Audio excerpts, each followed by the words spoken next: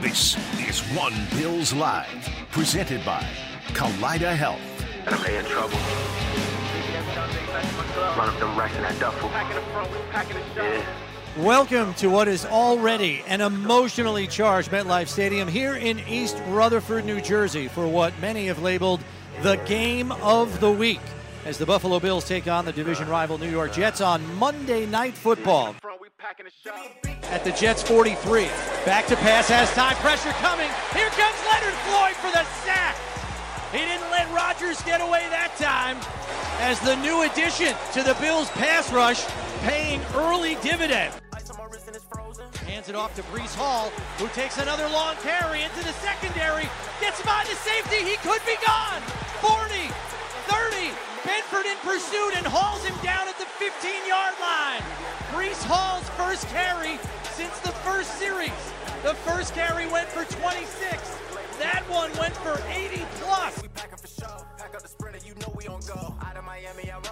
Allen looking left, now right. Pocket collapsing, rolling right, rolling to the sideline. Falls into the end zone, throws it to Diggs for a touchdown. Allen falling out of bounds, finds Diggs at the last possible second. First and 10 from the 38, back to pass, pressure coming, over the middle, intercepted by Matt Milano, down to the 40, to the 35-yard line of the Jets, the All-Pro, with the INT, and flags fly here at the end of the play. Allen back to pass, fires to the right corner, picked off by Jordan Whitehead, his third interception of the game. Here's the snap, looking for a fade ball to Wilson, and tipped by Tre'Davious White, and caught anyway for the touchdown by Garrett Wilson. Unbelievable. A 3-yard touchdown reception. Snap is fumbled by Allen, who lunges forward and fumbles the football. It's loose, and the Jets say they have it. And they do. There's the snap by Ferguson, hold down. Kick is long enough. It's off the upright and through. It's good. We're tied at 16 with 2 seconds remaining. Tyler Bass puts everyone's heart in their throat, but it's good. Gibson has room to run at the 35, cuts it back to the 40, has an alley down the left sideline, to the 50, to the 40, blockers in front to the 30, down to the 20, to the 10, still on his feet, and into the end zone, and that's the ball game. The rookie undrafted, Xavier Gibson, goes all the way 65 yards for a game-winning touchdown in overtime. That's the Toshiba Game Rewind. Toshiba, the official copier company of the Buffalo Bills. Welcome into a Buffalo Football Tuesday after a gut-wrenching defeat at the hands of the New York Jets on Monday Night Football in Week 1 to open the season. I've credited Steve Tasker with this more than once already. Did it on the morning show here in Buffalo with Jeremy and Joe. I'll do it again here.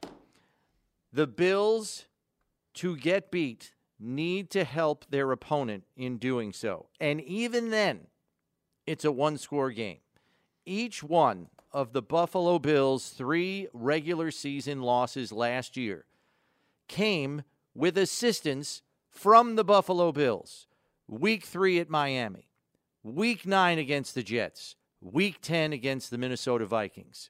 And most of them involved negative turnover differentials. And that was, again, the case last night, and it took overtime to beat the Bills. Yeah, I was surprised in a game. You're right. The turnovers were what did it. And you know, the fact that Josh was slinging it, and Josh didn't play like we had seen him play. And, you know, you could tell by the look on his face post-game he was sick. About how it happened. Have no idea what the effect of the consciousness on the sideline when the word gets around on the Bills sideline that Aaron Rodgers is out for the game, how that affected their ability to go out and really bear down. It seemed like it, you know, for a minute when you go in this half 13-3 and you're thinking, you know what? Jets are going to have a hard time coming back out of that. But they got it done. They did get it done, and I think they did get some help from the Bills, no question about it. This is what we've said time and time again. You try not to overreact to games like this, and we shouldn't. I mean, this is when you turn the ball over like that, and I said this on the Bills Tonight show, nobody cares when Josh turns it over if they're scoring 30 points a game. Because they're still hard to catch, and the Bills' defense kind of stifles it. But when you turn it over 4 times and score 16, that's a problem. Yep. That's a problem. So I think that's where the Bills are right now. And it was tough to watch last night. It was one of those games that just makes you feel sick because they just couldn't get out of their own way. It's just one of those sickening games, and everything looks difficult and all that. And I'll say this. We kind of poo-pooed the Jets' self-proclaimed 85 Bears defense. They played really well last night. Quinnen Williams is a boatload of problems just in and of himself. And it's not just him. He is a real problem. His brother Quincy Williams, who plays linebacker, yeah, just as dominant. C.J. Mosley, all over the field. One of the things that teams do to the Bills, almost every game, you'll see them on other games. When you watch them play on film, they'll be doing stunts, and they'll be looping guys around up front, and they'll be trying to get a free rusher on the quarterback. Teams do not do that against Josh. They rush 4 guys straight ahead and try and hold him, fence him in to keep him from running. You saw it a couple of times last night where they got him down on the ground because they wouldn't let him escape. That's what teams do. And the Jets have the guys to make that a real problem because they crush the pocket fast. Well, and then later in the game, after rushing straight up the field, they did run some stunts in end games. And there was one particular time where Josh drops back in the pocket. He has Stephon Diggs out to his left for a free 6 yards. He tries to take off and run straight up into the pocket and through the pocket, and they had looped Jermaine Johnson underneath, and he was right there waiting for him. When they brought 5 guys, they'd do some more exotic stuff with the 5th guy, but they always had 4 guys rushing. Yeah. And Jermaine Johnson kind of cut underneath and kind of spied Josh and got him right as he tried to – if he doesn't make that tackle, Josh is off and running off to the races. It's a different play. That happened a couple of times last night. And teams are kind of getting to where they've got to make that happen. Now, the Jets, unlike a lot of teams the Bills play, I would say the majority of teams the Bills play, the Jets have the guys to make that work in their favor. They're not just trying to hem Josh in. They're trying to make a play on him with just rushing 4 straight. And he's not being able to escape. It was a problem last night. Josh escaped a couple of times, but he did it sideline to sideline. He's going out around the edge when they lost contain. He rarely stepped up through the pocket. He did it once early on in the game on a 3rd and 8, and he got a 14-yard run. 3rd and 9, he got a 14-yard run early on. We kind of remember that play. But that's something the Jets can do that a lot of defenses cannot, and the Bills got to formulate an answer to that when it does happen. They've got to come up with an answer to that when that is the case. The biggest problem here is Josh Allen's propensity to turn the ball over with ill-advised decisions. And the troubling thing for Bills fans, based on the feedback we saw on social media and on the call-in shows, is that he is not learning and improving from the mistakes that he is making. This is a 6-year player who has not cut down on the turnovers in any way, shape, or form. And I heard some people saying today, Brian Daboll kept his turnovers down. No, he didn't. Since 2021, his 29 interceptions are the most in the NFL. He added 3 more last night, so he's now up to 32. His 19 total giveaways last year led the NFL. As we know, the Bills had 27 total giveaways last season, good for second most in the league. Going into the game, Josh Allen had 7 career interceptions against the Jets. It was tied for the most against any opponent with New England. You would expect it to be a division opponent because you play them twice a year. But now in 10 career games, Steve, against the Jets, Josh Allen has 9 touchdown passes, 10 interceptions, and 7 fumbles lost. He has 17 turnovers 17 turnovers in 10 career games against the Jets. You want to know why the Jets give the Bills problems? Because Josh turns the football over. Yeah, and a little bit of it is because the Jets' defense is built they deserve that way. some credit for that. Some credit. But 17 is an enormous number in 10 games. That's right. Enormous. And I think that's one of the things. We've been talking about this all morning. You can tell, and I don't want to overreact to any of this, but I think this is more about. It's not about Josh's ability or what. I think it's about his mindset when he goes into those games. I think he has a hard time staying calm and cool, as we've seen him do in other times against other opponents. Yeah. The Jets, because of the pressure and because of that collapsing pocket, and because he can't get out and make himself have some time as easily as he can against other teams, I think it starts to steamroll on him. Right. I felt he was skittish in the pocket last night. There were times he left the pocket when he didn't need to, but I think it's because the consistency of that pocket was largely compromised on the edges last night by the pass rush, and it impacted him. Even when he's rolling to the left and he throws that interception while rolling to his left, he has to alter the throw because Quinnen Williams is in his face. He has to alter the trajectory and the angle of the throw, and that's why it's off the mark. So, yes, they are responsible for forcing some of those turnovers. But 17 is way too many in 10 games. It's way too many no matter what kind of stretch you're talking about. And it's alarming because we're going on the third season now. I mean, the last 2 seasons, 29 picks, leads the NFL from 2021 to 2022. And he's got 3 more last night. It has to get corrected. And the only person that can really correct it is Josh. And I mentioned this morning on the GR Morning Show. I am not a coach. I don't know how you correct this with a quarterback, but I would like to think that there is a means by which you can alter the way he plays the game without sacrificing his enormous athletic talents. The football IQ has to go up here. And here's the startling thing for me. Josh Allen is a highly intelligent quarterback. He has a voluminous playbook that he can process and execute with the best of them.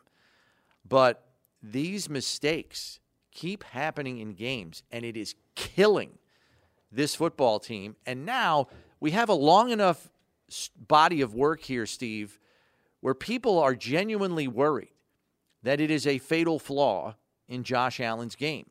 Why? Because it hasn't been mitigated. It hasn't been corrected for any appreciable amount of time. He'll have 3 or 4 games where he has only 1 turnover, and that's considered a victory. But 2 and 3, and last night 4, it's not sustainable. You cannot win, no matter how good you are, turning the ball over that much. It's amazing to me that this team was 13 and 3 last year with 27 giveaways. Brownie, it's not amazing. They're really good. I know. That's the amazing thing. They played a really good defense last night, and they didn't score enough points to win. I'm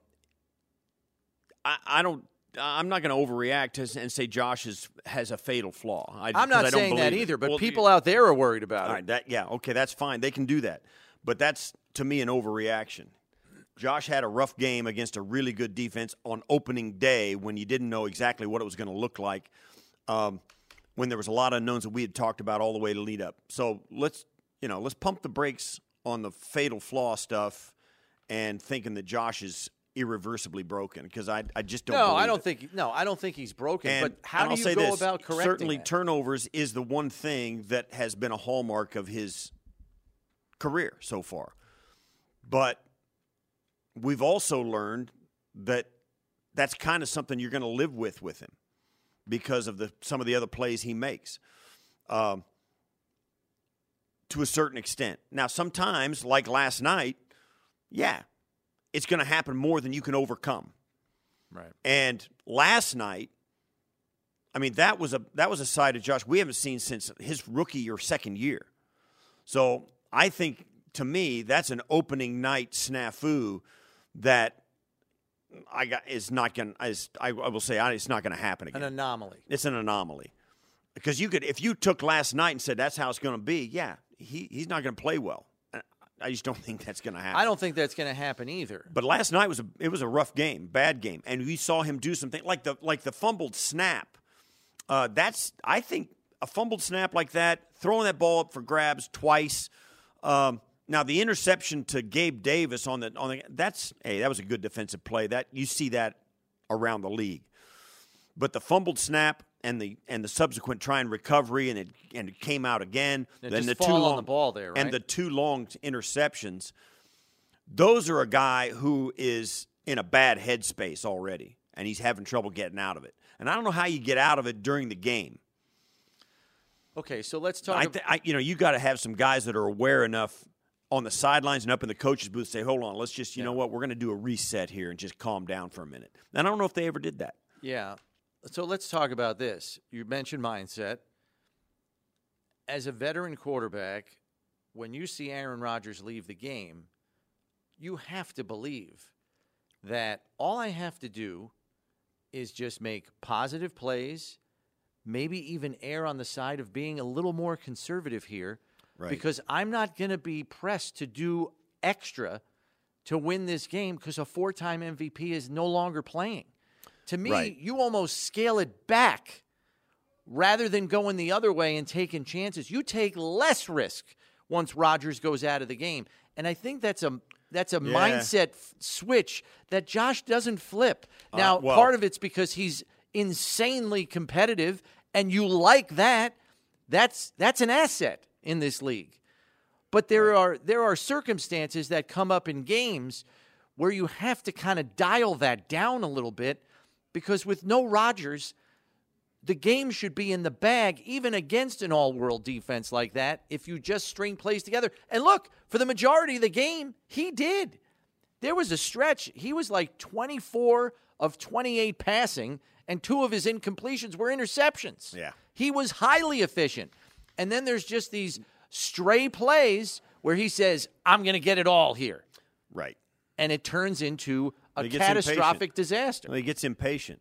And it's got to be, and I think that you need some plain talk as well on the headsets, and also when they say, listen, points are a premium. Do not, You saw Sean pointing to his head on the sideline saying, play smart. And I'll say this too. Think about this, and I think some Bills fans we were talking about this last night during the game up in the control room, after Aaron Rodgers goes out in this game, and Josh might have been thinking this too, and I have not talked to him, and I wouldn't know. You almost start gripping because, wow, what if we lose this game now without and them not having Aaron Rodgers? And all of a sudden you start panicking, and that's a bad headspace to be in. Yeah, you can't let it get there. Yeah, you can't think that way.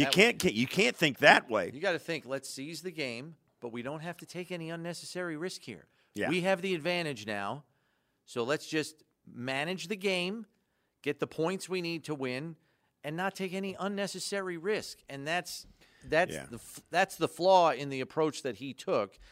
And I'm going to reference this because there are other elite quarterbacks who had issues, different kinds of issues, not turnover issues.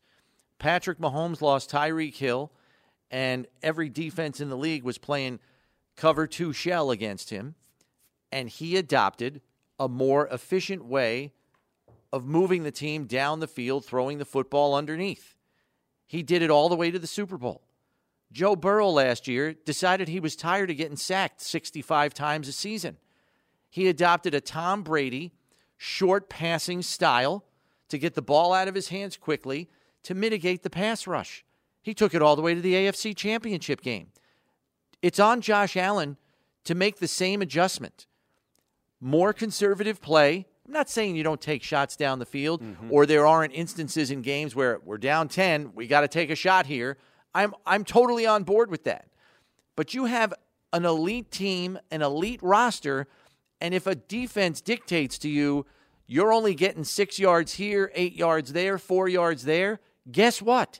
You got to take that and win that way. Because here's what's going to happen. Teams will see that in you and make the same sort of come to the same sort of conclusions we come to, in our overreactions and our off the wall observations. But they'll start to play defense in that way and almost bait you into doing it. And they'll just see if you can be patient enough not to try that and give him the ball back. They'll do that. That's the book on Josh now. That's right. That's got to be part of the – just keep forcing him to take the underneath stuff. He'll crack at some point and take an unnecessary risk. And the Jets proved it last night. They kept giving him little stuff. Oh, eventually, don't worry. He's going to want to take a risk and make a big play. Right. That's what happened. And that's what teams will try and do. Now, it's easier said than done. I mean, it's hard to play defense like that. And it's it's a weapon in your arsenal as a Bills offense, thinking they're gonna give you some stuff if you can take it. But teams will try everything, just like we've talked about the strategy they're using. Without they don't want to get exotic up front. They just want to push, make it close in around Josh and not give him a lane to step up through, even in man coverage. So they know they're going to try and do everything they can to use that kind of mindset against him. Yeah, like I said.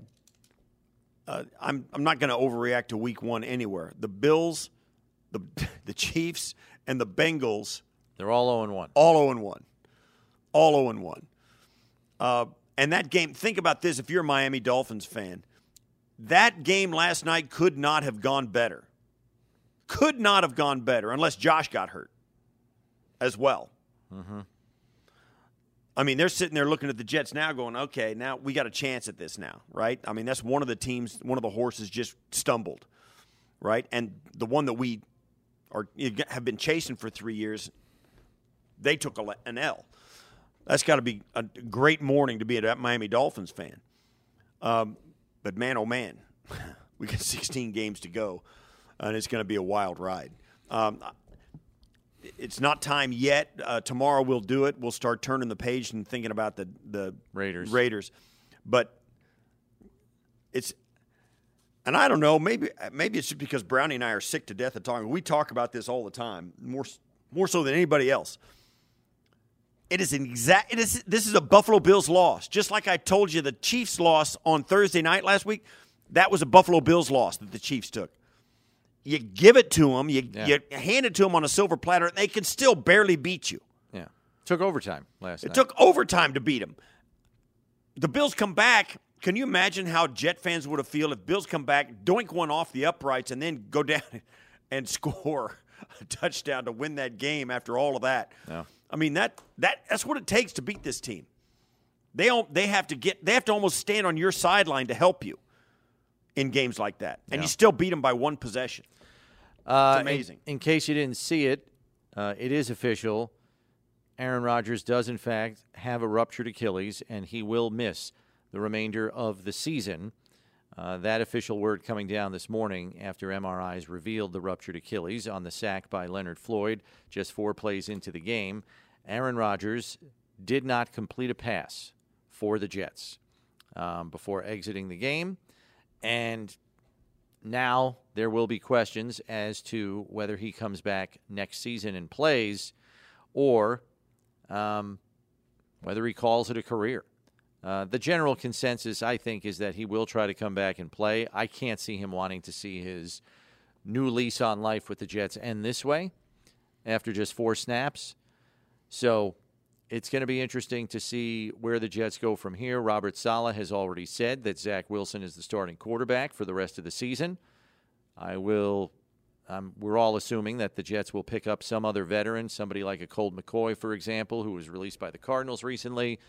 There are other options out there, but they don't have another quarterback on their roster, so they have to get another one in there in short order to back up Zach Wilson for the rest of the season. We are going to get to the phones here at 803-0550, 1-888-550-2550 for your thoughts and takeaways from the Bills' 6-point overtime loss at the hands of the Jets. And we lead off with Mike in Buffalo. What do you got for us, Mike? Hey, how you doing? Doing well.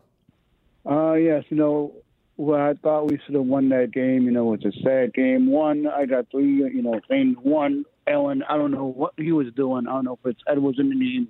3 interceptions, 2, a backup string, and then 3, there was a lot of bad calls against us. I mean, what are we going to do to win these games? And we got the Raiders at home. I mean, is the Bills fans going to just give up on them, or are we going to be in ahead?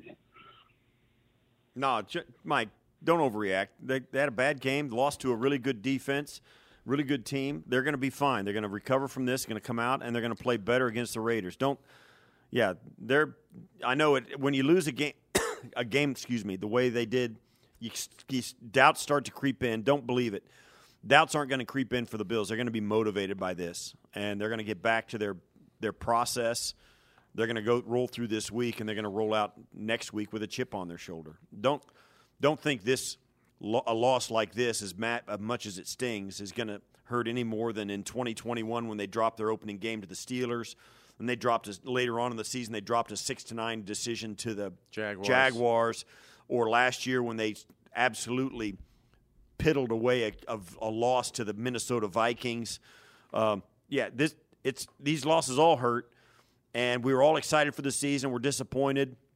And in a game where the other team's best player, or most accomplished player at least, goes down, you think, wow, it should have been a easy streak getting a win. And it didn't happen. But that, all that stuff, that's the way it goes. You got to bounce back, and you got to play well in every given moment, and your mistakes come back to haunt you. And that's what really cost the Bills that game last night, was their own mistakes. Those, unlike all the stuff that the Jets did well, all the mistakes the Bills made are correctable. And they'll be working on it. And they'll be thinking about it and talking about it. And we can say that, hey, well, it's the same old thing. Well, in some ways it is. In other ways, it's probably going to be a lot better this coming week. And you can bet on it. Yeah, so if there is one of the strengths of Sean McDermott's coaching acumen, it is being able to course correct his football team after a down performance. So let's all hope that proves correct yet again here in Week 2 coming up. We go to Chance in Alabama next. What do you got for us, Chance? Hey, how y'all doing today? Good. We complain about the game yesterday is the turnovers. It's getting ridiculous, guys. I mean, Josh Allen has turned into a turnover machine. The guy drops the ball constantly. He throws interceptions constantly. It's getting really old. He's supposed to be a top 3 quarterback in this league, behind Mahomes and Burrow, but it doesn't look like it. Just hand the ball off. If you're going to keep throwing picks and you're going to keep dropping the ball and looking around confused, we all know the Jets have a really good defense, so just hand the ball off. Hand it to Cook. Hand it to whoever the other running back is. It is getting old. I am sick of turnovers. If I want a turnover, I'm going to drive to Arby's drive-thru and get an apple turnover. I don't want any more turnovers. It is disgusting. Hand the ball off. Thanks. All right. Thanks, Chance. Okay. This is what I'm talking about. I think the last 2 years, Josh has turned the ball over more than any other quarterback. And Bills fans, I think, are genuinely concerned now. And I think the greatest concern is that the turnovers are going to be too numerous to overcome. More often than not, the Bills still win, even when there are a couple of turnovers in a game. When you start getting to 3 and 4, it becomes almost insurmountable to overcome. And that's where the concern lies for fans of this team. I understand it. I get it. The numbers are ugly. And, from where fans sit and from where we sit, there's nothing that we can do about it. It's got to get corrected in the locker room, in the film room, and on the practice field. And all you can do is hope that happens. And as I said just a minute ago, if there's one thing that Sean McDermott does great as a head coach, it's course correct his football team. And we have to just hope that in fact happens as soon as this week. Yeah, we're all sitting in the same spot here. You sit here and you watch your team go through a game like that where they look bad and turn the ball over and kind of hand it to the other team in a game where they had no business losing. And you're kind of sitting in that same boat, but you got to know, too, that's where the team's going to be sitting, and that's where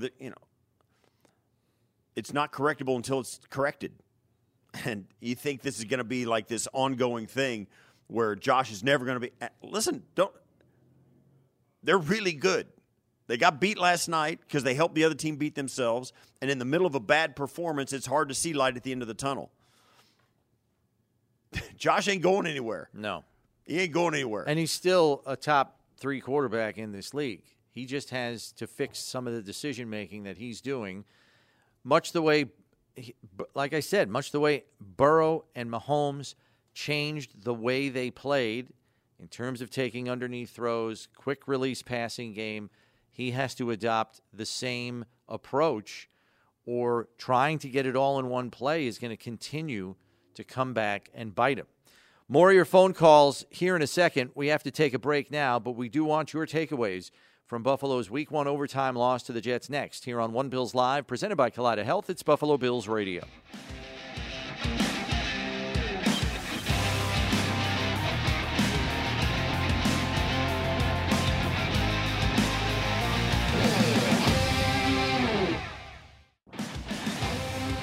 This week's Player of the Game is presented by Wegmans Meals to Go. Wegmans Meals to Go, delicious meals delivered. Download their app today. And the Player of the Game is Matt Milano, who had a monster game on the defensive side of the ball for Buffalo. 8 tackles, including a tackle for loss. He had a QB hit, 2 pass breakups, and the interception. Matt Milano, your Player of the Game, presented by Wegmans Meals to Go. He did have a dynamic performance on defense. He is still elite. I think if you want to draw some positives, Greg Rousseau and Leonard Floyd look awfully good coming off the edges. Ed Oliver had 6 quarterback pressures. Daquan Jones was a monster inside against the run, particularly late. Well, he gave up, 16 points. Yeah. And 3 extra possessions. That's pretty good performance by this defense.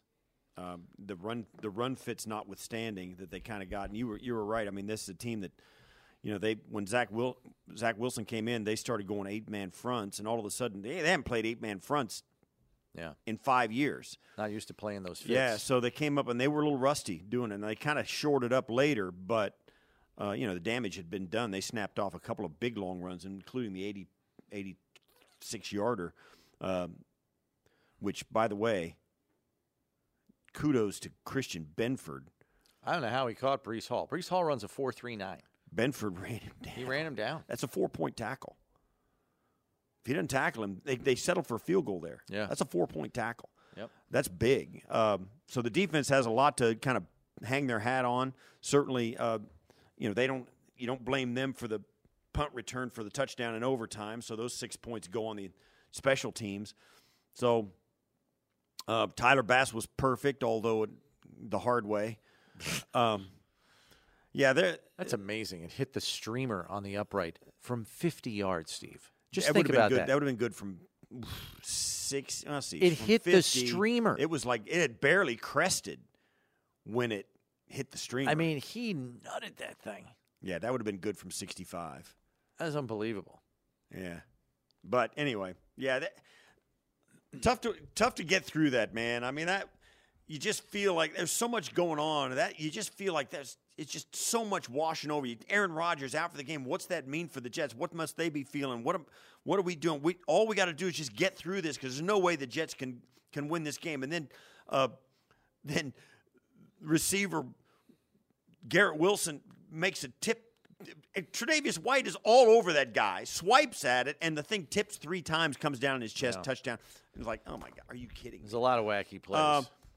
And then, Josh Allen, I thought the Josh Allen touchdown to Diggs was an easily legal. You look back, it's like it was close. Mm-hmm. And you have to be like clear of the line of scrimmage past it as a quarterback before it's not. His left foot was past it, but it had not hit the ground yet. Right. So he's like running forward. It's got to be his right foot is on the ground, and his heel is still on the line of scrimmage, and that's all it takes. Yeah. And I was like, wow. All the stuff going on in this game, it all adds up to a 6-point loss for the Buffalo Bills, and just stinks on an opening game where there was so much anticipation. How about that? The anticipation we had for this game as a country, as a football nation, I absolutely got sucked right out of it. Steve, I'm doing the broadcast last night. We get handed from the Jets media department a 5-page list of celebrities at the game last night. 5 pages of people with their headshots and everything. Now, half of them, I didn't even know who the hell they are. Right. They're New York guys. But, I mean, everybody from Fat Joe, a rapper, from the Bronx to Justin Timberlake to it was insane. A 5-page list of people. Yeah. This is gigantic. So it was a big game, and it looked like the weather was going to be a factor. That blew out quick and early. I mean, that was some scary stuff an hour before the game. It's wild. But, man, oh, man, what a way to start the season, taking one in the teeth like the Bills did, and really kind of asking for it the way they played. So there is some things defensively in this game you can hang your hat on. And I think there was some offensive. I'll tell you what, Steph Diggs, man, that dude can play. Well, he said going into the season, and he said it in one of our pregame interviews on the radio network, I've been working on my game. And I'm thinking to myself, this guy, like, he's still working on his game. Yeah, he did too. His execution was airtight last night, airtight. And the trust that Josh has in him, that one slant he threw with DJ Reed draped all over him and practically running through his back, and he made the play anyway. It was unbelievable. He was dynamite last night. He really was. And there was some guy, Milano had the monster game. Milano. I thought James Cook had some encouraging moments, performance. Yeah. Even there was one blitz pickup. He totally upended Quincy Williams. Yeah. Like just head over heels. I'll say this, too. The thing that got me about that Jet defense, and we saw it even on that highlight there where you just saw Steph Diggs catch that ball on the sidelines and then shake Sauce Gardner off his shoulder and get up the field for the first down.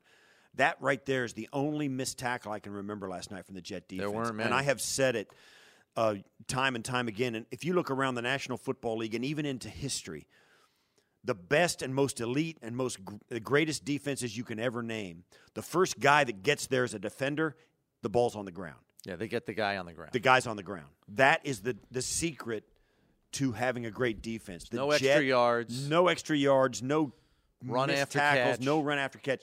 First guy to the ball gets him on the ground. And the Bills were victims of that. Last night, Josh never broke out of the tackles of any of those guys.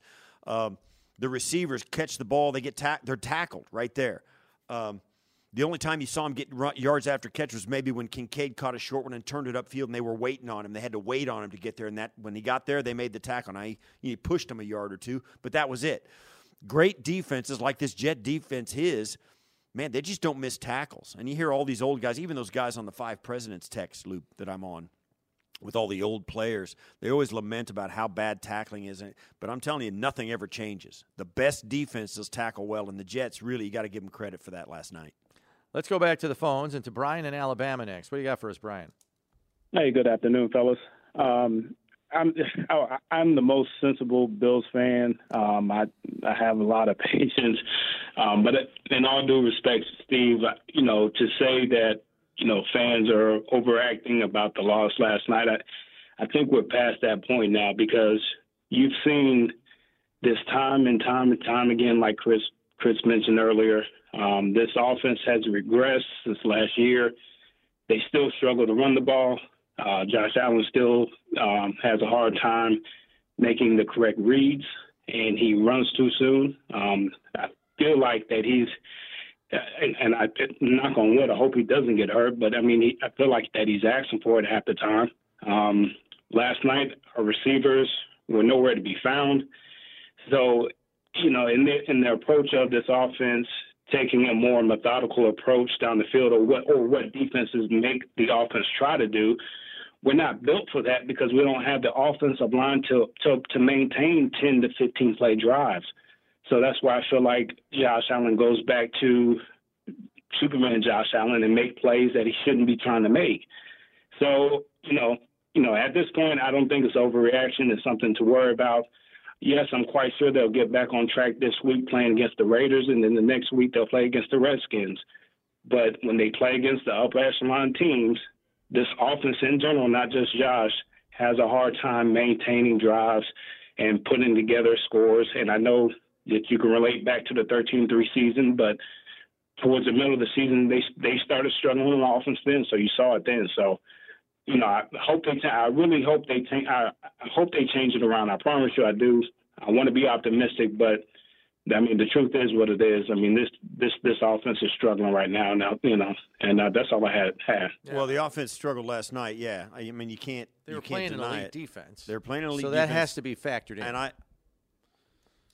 I am not most of what you said. I mean, I'm going to disagree with his claim that they can't sustain drives and the line isn't good enough to do that. I think they are, and proof of that, they had an 11-play 60-yard drive in the first quarter. Second quarter, 11 plays, 75 yards. And then later in the game, second half, it was more of a struggle. But against an elite defense, when Josh was willing to take what it gave him, 11 plays, 60 yards, field goal, 11 plays, 75 yards, touchdown. It's there. That's proof that it's there. You just have to be willing to continually take it. And you should have enough points at the end because guess what? Your defense is good enough too. Yeah. If you think they've got chronic problems, and we're past the point of whatever it was he said. Past there's the a point pattern of turnovers. Yeah, that's what's trouble. You're never going to. But then you say in the same breath, they're probably going to get it back on track next week. What are you talking about? Yeah. I mean, yeah. Well, he believes they're the caliber of better. opponent And let me is tell you lower. something. We all struggle. We want them to score 41 points every week like they did against the Tennessee Titans week 2. They want them to score 38 points like they did against the Pittsburgh Steelers. Yeah, and it's all well and good. It's not how the league works. It's not how the league works. And let me tell you something. There ain't nothing wrong with this offense. They were number 2 in scoring last year with a brand-new offensive coordinator. They're not broken. They looked bad last night because they turned it over 4 times. That's it. They turned it over 4 times. You can for whatever reason, you can blame Josh, you can blame Ken Dorsey, you can blame whatever. When you turn it over 4 times, you lose. Yeah. And that's what happened. And the Bills know it. They're one of the few teams that can turn it over 4 times and still beat you. But it's not going to happen very often, particularly against a defense like the ones they faced last night. So you're right. We all agree. When the Bills turn it over like that, they're easier to beat. Not easy to beat, but easier to beat. It still took overtime. So you can say, it was Zach Wilson. Yes, and I know this too. If Aaron Rodgers had played that game last night, I think a lot of things would have been different. Maybe the Bills lose big. Maybe they don't. I don't know. But he didn't, and Zach Wilson got another win against the Buffalo Bills. And that, to me, is almost comical. It's astonishing. So, yes, when the Bills turn it over, they're easier to beat. That's what we mean when Brownie and I say, the Bills help their opponents more, a lot of times so much so that they can't beat them. They can't beat their opponent. And if they stop doing that, I think the Bills, a lot of us agree, they're really impossible to beat. But that's part of who they are. We got to live with it. And they got to fix it. So if they do, that's going to increase their chances exponentially. But you're right. We haven't seen enough of it on a regular basis, particularly in the last 2 years of Josh. We haven't seen enough of this turnover cut down to think that, it's going to be fixed in the near future. You just got to hope they can score points. Break time for us. More of your phone calls when we come back here on One Bills Live. Stay tuned.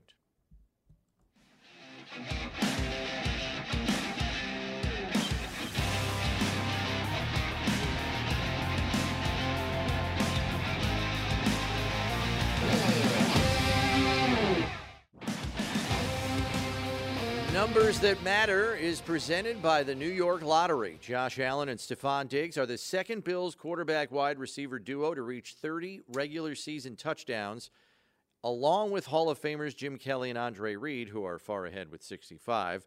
And remember, when the Bills get a sack, you could get a sack of $5,000 cash. Enter the Sacks of Cash promotion presented by the New York Lottery at buffalobills.com/Sacks of Cash for your chance to be the fan of the game and win $5,000 for every Bills sack. Gambling problem? Call 1-877-8-HOPE-NY or text HOPE-NY. Let's get back to the phones and to JJ in East Aurora next. What do you got for us, JJ? Yeah, I'm going back to something that was talked about before the break. I know you guys are pretty big Ken Dorsey believers, but I really think it's time to look in a different direction. You know who's a great offensive mind that doesn't have a job right now? That's Cliff Kingsbury. Bring him in, let him play that offense that's high-powered like he did in Arizona with Josh. He's got the weapons for it. I think that's a valuable move. Yeah, what do you not see in Ken Dorsey, JJ? Why do you feel this is a decision? Honestly, just stemming back to last season, he's not getting the weapons involved. In Arizona, Kingsbury was able to get his big play target, DeAndre Hopkins, the ball all the time. Diggs isn't getting the ball enough. We're not moving the ball on offense. He's our best player by far. You got to give him the ball and let him move down the field. Diggs had 12 targets, 10 receptions for 102 yards and a touchdown. So I don't know where you're coming from saying he's not getting the ball enough. He was the highest targeted player on the field yesterday. So that's number one. Number two, Cliff Kingsbury got fired in Arizona because he wasn't effective as an offensive play caller. And number three, he does have a job. He's working at USC in the college ranks. So he's their senior offensive analyst. And, oh, by the way, in case you forgot, the Bills were second in the league in points, second in the league in total offense, led the league in third down conversion rate, and were number 9 in the red zone. You want to fire that guy? I think you're insane after one game. So do a little more research. After one game when Josh throws it up for grabs twice. Just come with a better take. Come on, man. I mean, have some evidence to back up your argument. I mean, you're saying Stephon Diggs is listen, not it's a getting targeted bad enough. day, He's man. 12 targets last night for 10 catches for 102 yards and a I feel touchdown. bad, man. Just come on. We are in a bad way today, man. Just a little That was homework. An ugly game, and man, we're beside ourselves. Just man. be better. Just be better. I don't mind if you have a criticism about the performance last night, but just have something to back up your argument, just a little bit. I get it. I mean, yeah. I mean, offense looks bad. It's the coach's fault. For me, It was not Ken Dorsey's as fault a former last night. player, Come on. as a guy who a long time ago and not very often as an offensive player strapped it on. Players blame play. You got to lay this at the feet of the players. There's no at this level, coaches give you a solid, workable game plan. Now it's up to you to execute it. Now you can say what you want about their preparation going into it, and trying to get Josh prepared mentally for this. Maybe they need to change that process a little bit and get him into a better headspace where he's not out there going off the rails after you've got an 11-play drive and a 12-play drive, and then all of a sudden he starts throwing it up for grabs or panicking with the ball in his hand, dropping it around. Maybe all of that stuff. But man, oh man, Steph Diggs was dynamite last night. And they went, and now this probably year, your best offensive player on the field. Kincaid, if Kincaid has for both teams. If Kincaid, maybe with the exception of Breece Hall. If Kincaid has 17, let me just do the math here. If Kincaid has 17 games just like the one he had last night, he will almost double the rookie tight end record for receptions in a season in all of NFL history. And I'm sorry, I was wrong. Diggs had 13 targets. And that's twice as many as anyone else on the field on offense for the Bills. Please, with this, they don't target Diggs enough. Get the hell out of here. He's the second most targeted receiver in football the last 2 years. Yeah. And don't tell me, Doris, come on now. Yeah. Just do some homework if you're going to have a take. Honest to God. We're in a bad way, Brownie. You gotta have a little grace for Bills fans today. They are venting. Look, I understand people are ticked, but if you're going to make a call like that, back it up just with some hard facts, just once, please. Sorry. We got to take a break here. Take it easy. It's going to be all right. We're going to have second hour of the show. We got Sean McDermott. He's going to be addressing the media here via Zoom. When that happens, we will carry it live right here on the second hour of the show on One Bills Live, presented by Kaleida Health. It's Buffalo Bills Radio.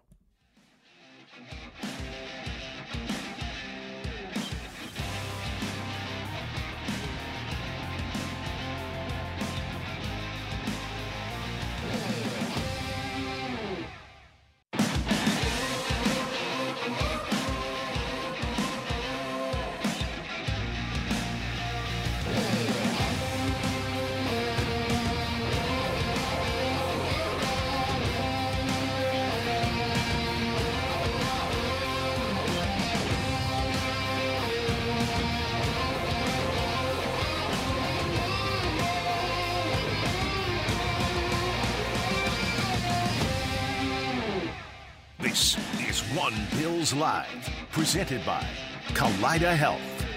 Hour number 2 on a Buffalo Football Tuesday after a humbling overtime defeat at the hands of the shorthanded New York Jets, who lost Aaron Rodgers after 4 plays last night, 22-16 in overtime. We are taking your takeaways from last night's game at 803-0550, and let's get right to the phones. We do anticipate hearing from head coach Sean McDermott, who addresses the media sometime this hour. When that happens, we will take you there live. In the meantime, we go to Lewis in Rochester. Lewis, what do you got for us here on One Bills Live? Hey, guys, I'm a Vikings fan, so I feel your pain, okay? I felt your pain with the 4 Super Bowl losses, and I feel your pain now. But I got some encouraging news. Bills played their worst game ever, and it went to overtime. So they're not going to do that again. They're not going to play like that again. That was just an opening game aberration. The only thing I would worry about is their offensive line. You can't easily fix an offensive line. So if they face a pretty good defense again, they're going to have some plans. Yeah, and Max Crosby this week is a guy they're going to have to game plan for. Yeah, luckily not too many teams can field a defensive front like as deep Jets. and talented as the Jets can. So they're not going to see that again until they play the Jets again. I don't think. Right. Well, the Eagles maybe have a pretty the Eagles good front. later on in the year, but by Dallas that time, Cowboys have a pretty good front. Later on in the year, by that time you probably have some. You'll be a little bit more well oiled and a little bit better, easier to game plan. So yeah, you would hope. But you're right.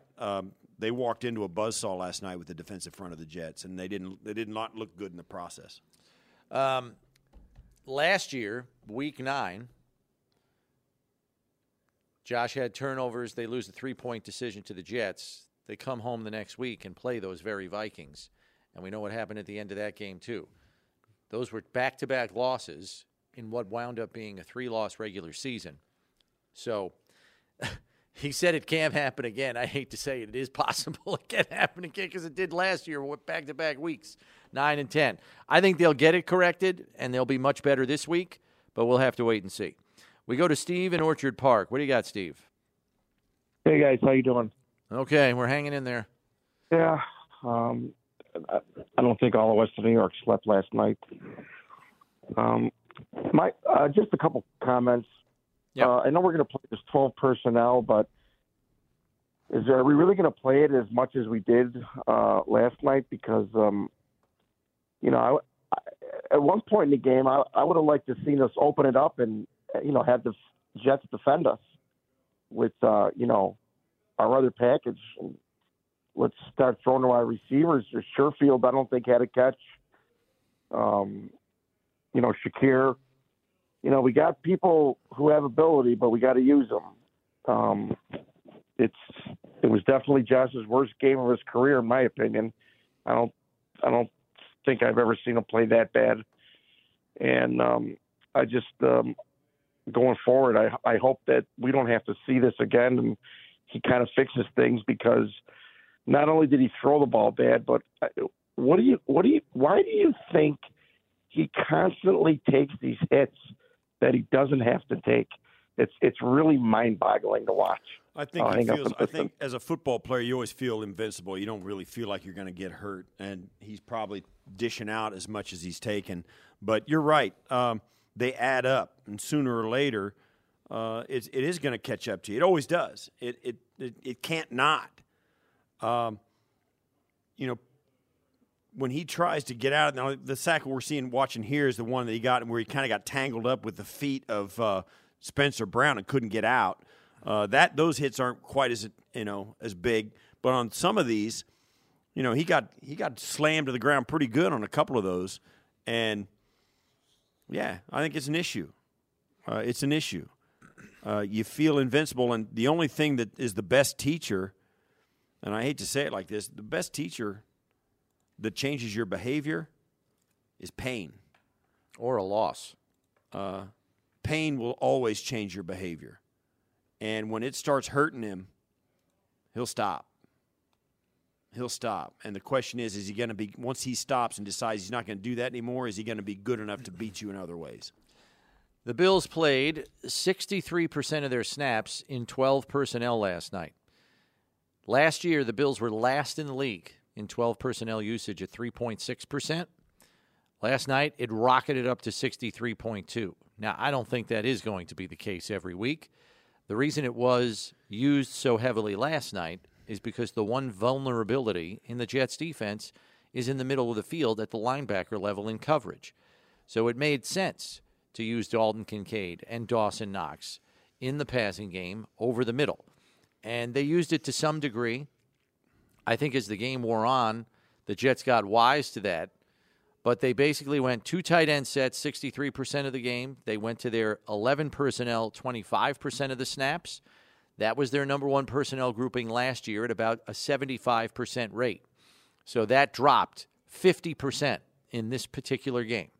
Let's see how it plays out over the course of many weeks this season before we pass judgment on it. But I think it's safe to say you are going to see 2 tight end sets to a great degree because I think, as Steve pointed out just in the last segment, Dalton Kincaid is going to be used an awful lot in this offense, and for good reason, because he's going to help this offense. And I think one of the things, too, think about this, too. The last night, I don't know if it'll be 63% the whole season. Like I don't think it will be either. Yeah. I think one of the reasons it was 63% last night was they wanted those tight ends in to kind of help with the deep. Yeah, there was a protection component to that as well. There was just a big body component to get in there and chip before they go out, take a little steam off the edge rushers before they released into the routes, or get them involved in the run game. So a little bit of that was a Jet matchup thing. The 63%. Yeah, I think it was that helped largely matchup generated. And they kind of walked into that game anticipating that the Jets are going to be really good up front and putting that 12 personnel at the top of their list. Let's go to Rick in California next. What do you have for us, Rick? Hey, guys. How you guys doing? Thank you so much for taking my call. Sure. We're hanging in there. So, yeah, as we all. So my real takeaways from the game, guys, I'm going to go back to what you guys said last season, week one. Week one is a liar. Everybody has to get their issues out, and I think week one is strictly just a learning curve. I don't believe we'll have a game like this again this season. But my real concern really is Josh Allen, because depending on the mindset this guy's in, he's either the best guy for our team or the worst guy for our team. So with all the weapons that we have now on the offense, I don't know why Josh has to go back to hero ball so much when he has all these checkdowns and weapons and ready to go. Because, like, James Cook and Kincaid, those guys were balling out yesterday, and I couldn't be more prouder than those guys. So I just don't know why Josh feels like he has to, hurry the ball down the field or even take the hits like the last caller was saying. He had many times where he ran for a good yardage, and he could have just slid or ran out of bounds. But no, he takes the hits. And after watching Rodgers get hurt the way he did, I'm really concerned about Josh Allen in the future. Just, my dad said it the best. You could take the guy out of the backyard football, but you just can't take the backyard football out of the guy, and Josh just needs to do his job and take the checkdowns. Don't play so much hero ball, and we should be able to win the games like, Tom Brady and, and Mahomes is doing that's like that. Yeah, so, thanks for the call, Rick. You're right. And I think that's the frustrating thing for Bills fans today. They've seen Josh play way better than he did yesterday and not do that. And the hero ball thing is frustrating. It's really frustrating. And it's a real thing because there's a pattern to it. Yeah, there is. And plus, you see him, too, taking those shots that he doesn't need to take. And there's, for some reason, once in a while, he'll get into a mindset where he says, I'm going to win the game on this play. And that's the frustrating part. They can't get him out of that. Yeah. You know what I mean? That's the frustrating part about it. Josh gets into those mindsets of hero ball and stays there. A very smart veteran coach once told me the biggest difference between college football and NFL football is college football is about touchdowns. NFL football is about first downs. And that is the differentiation that Josh has to make on a more consistent basis. He has to make the plays that keeps his offense on the field to sustain drives. And then when you get in the red zone, then think about touchdowns. You can't think about ending a drive on a single play at this level on a consistent basis. It's not sustainable. You have to think about first downs, not touchdowns, when you're playing NFL football. That's what Tom Brady thought his entire career. And he wrote it to 7 Super Bowl titles. And what was it, 10 Super Bowl appearances? Mm-hmm. He played a highly efficient brand of football. Joe Burrow adopted it last season, went back to the AFC title game. Patrick Mahomes adopted it last season out of necessity based on the defenses he was seeing it and rode it all the way to the Super Bowl. Josh Allen has to adopt a more highly efficient brand of football and passing game if he wants to cut back on the turnovers. It's as simple as that. Not easy to do, but there is a simple solution here. And look, you can talk about coaching all you want. I can't tell you, I am confident that Ken Dorsey, Joe Brady, Sean McDermott have repeated that message to Josh Allen hundreds of times. And he's got to practice what he preaches. He says, I have to learn from it. I have to be better. I can't make dumb mistakes. That's on him. He's the only guy that can make Josh Allen a more efficient passer and decision maker. That throw down the middle of the field on the 3rd and 8, where he could have run for the first down, he just throws it down the middle. It ended up being a long punt on a 3rd and 8, and Whitehead catches it inside the 10. I mean, Deontay Hardy is not within 5 yards of that. That was just – you got to be off your rocker to make that throw. Especially with 30 yards of green grass sitting in front of you. Yeah, I mean, it was just – and even the second one, he throws this into the end zone to Steph Diggs. That had no shot either. Now, he ended up on his back on that one. But that first throw – ill-advised. I mean, yeah. It's just you can't be doing that. On the second one, I almost rather have him take the sack and let them punt it. Yeah. Well, Diggs tries to do a nice job. Did a great job trying to be the defensive back, but it didn't help. So that's – yeah, we'll see. Yeah. Tough spot. I mean, we're sitting here. I'm quiet because I'm watching the you're replay watching. from the All-22. But it's just and this team is going to win a lot of games this year. I'm telling you, they're going to win a lot of games. Let's go to Dave at the end, and it's going to be fun to watch. But man, it's not fun on a Monday after a loss like that, or a Tuesday even. I guess that's the one positive. We're one day closer to the next game because it's already Tuesday. Yeah, we can turn the page a day earlier. Let's go to Dave in Rochester next. What do you got, Dave? Hey, Chris and Steve. Thanks for taking my call. Sure. I just wondered if you guys noticed the last play of the game where the Jets scored, there was a leg whip tackle, and it was picked up by me and several other people, but I don't know why that wasn't reviewed or Can you called. tell me who it was that was leg whipped? It was I think the Quentin Morris. Quentin Morris, yeah, right down the sideline. The guy, I thought that was a good no call actually, because what happens is the guy's going to try and block Quentin. He goes high at him, and Quentin jumps over him, and the guy's. He was diving at his feet. He wasn't diving at his feet. He tried to block him high. Quentin dodged him and threw him to the ground at his own feet and tried to get over him. I thought that was a good no call. Incidental contact is how you saw it. Yeah, the guy tried to block Quentin high, and Quentin jumped up high and pushed him down to try and get over him quick enough to make the play, and it didn't work. It looked in the aftermath like there might have been something that illegally that happened, but it didn't. In my opinion, that was a good no call. Ron in North Tonawanda is next. What do you got for us, Ron? Hold on, let me get you here. What do you got for us, Ron? Hi guys, thanks for taking my call. Sure. I know it's a tough day for you guys too. I appreciate that. Well, yeah, that's our job, though. If we need to be therapists on a given day after game, we'll do it. Yeah, I'm not. Yeah, exactly. Go ahead. But going forward, I really think Allen's taken a step back ever since Stable left, and I don't know if he'll ever get a mindset like a Brady or anybody like that to go, take the short, whatever's there. But my biggest take of the game yesterday, with all the turnovers and everything, we're going in overtime. Why did we take the ball? Why didn't we just kick and put the emphasis on Wilson to move? Even if they got a field goal, we're still going to get the ball back. And we're going against the top defense. And again, it showed. If we don't get a first down, we're going to punt. Well, what do you think? What do you think changes? Pardon me? What do you think changes, aside from the fact that the Bills wouldn't have punted? If they kicked away? And what would have happened if the Bills had kicked the ball to the Jets? I mean, what in overtime? In overtime, they wouldn't give up a punt return theoretically. No, they wouldn't have gave a punt return, but if they're kicking it off and they kick in the end zone, the Jets get the ball at their own 25. Well, it's going to put emphasis on the Jets' play calling to start moving the ball, and they showed they can't move 75 yards for a touchdown. So even if they get a field goal, we're still going to get the ball back rather than get the ball back and having our offense go against that defense.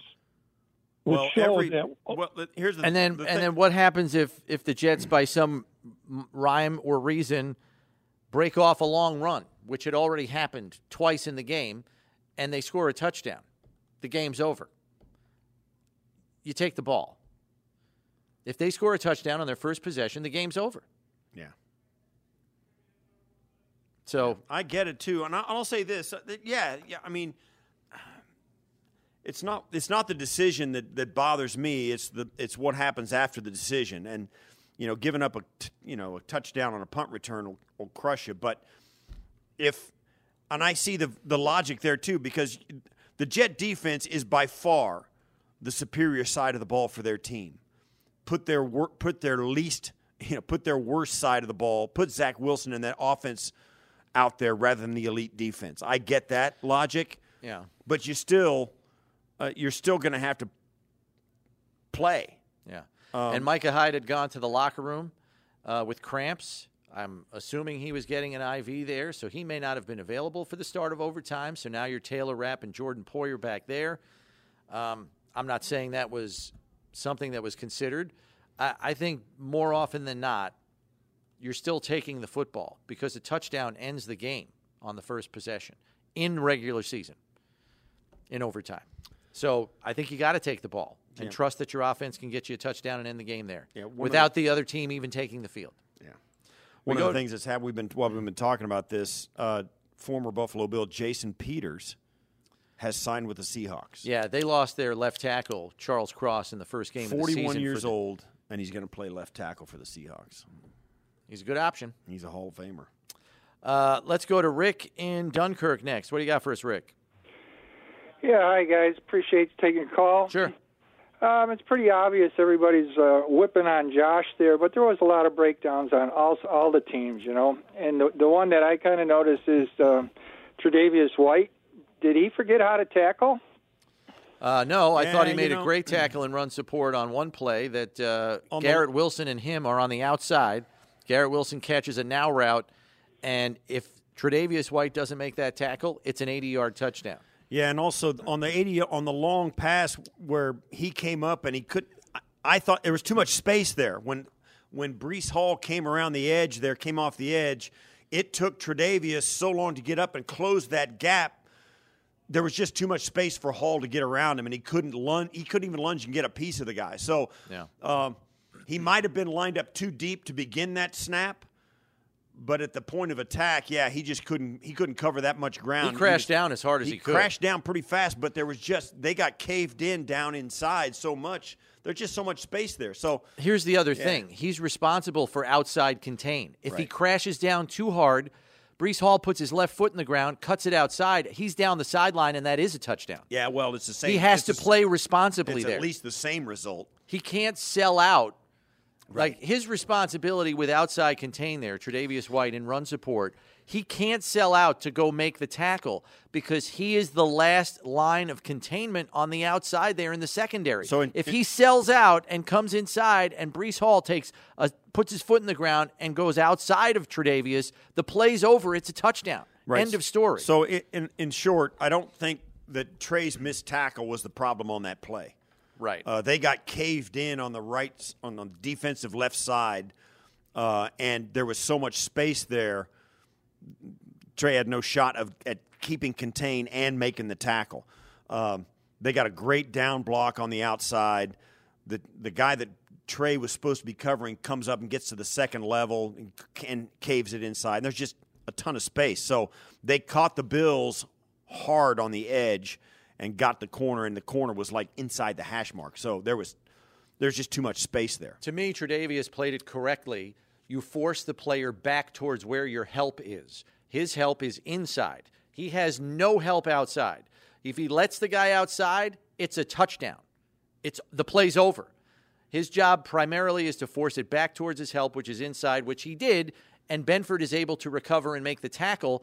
And, as Steve pointed out earlier, it's a 4-point tackle because Benford ultimately makes the play here and tackles him before he gets to the end zone.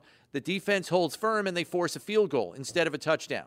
So Tre'Davious, in my eyes, played it right. You want to criticize him for not making the tackle? Go ahead. But to me, he executed his assignment. Yeah, if he makes that tackle, it's a pretty outstanding play that kind of would probably go unnoticed because it'd probably be a 4-yard run, and here we go. Let's just line up and go again.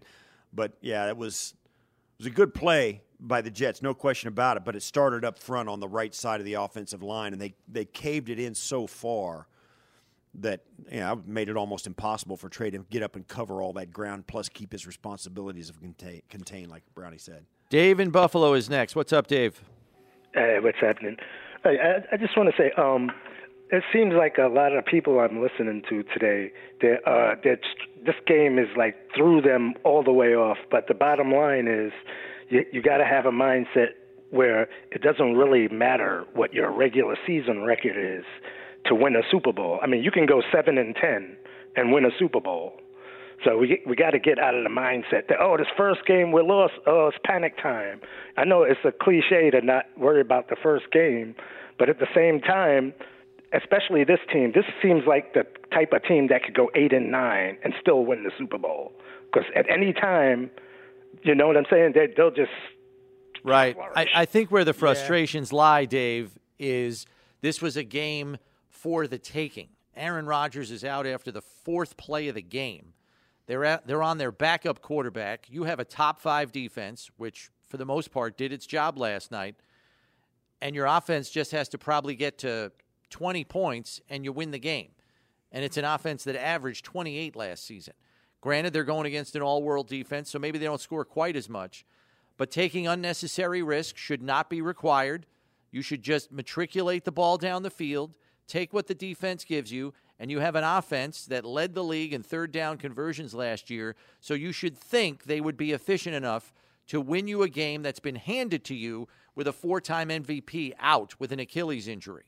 And they weren't able to do it. That, to me, is what is so galling for Bills fans to stomach today. Yeah, those are the missed opportunities are what's the frustrating part about it. It's just like last year in the Miami game in the Heat when the Bills have the ball for the game, the whole 42 game. minutes. Yeah.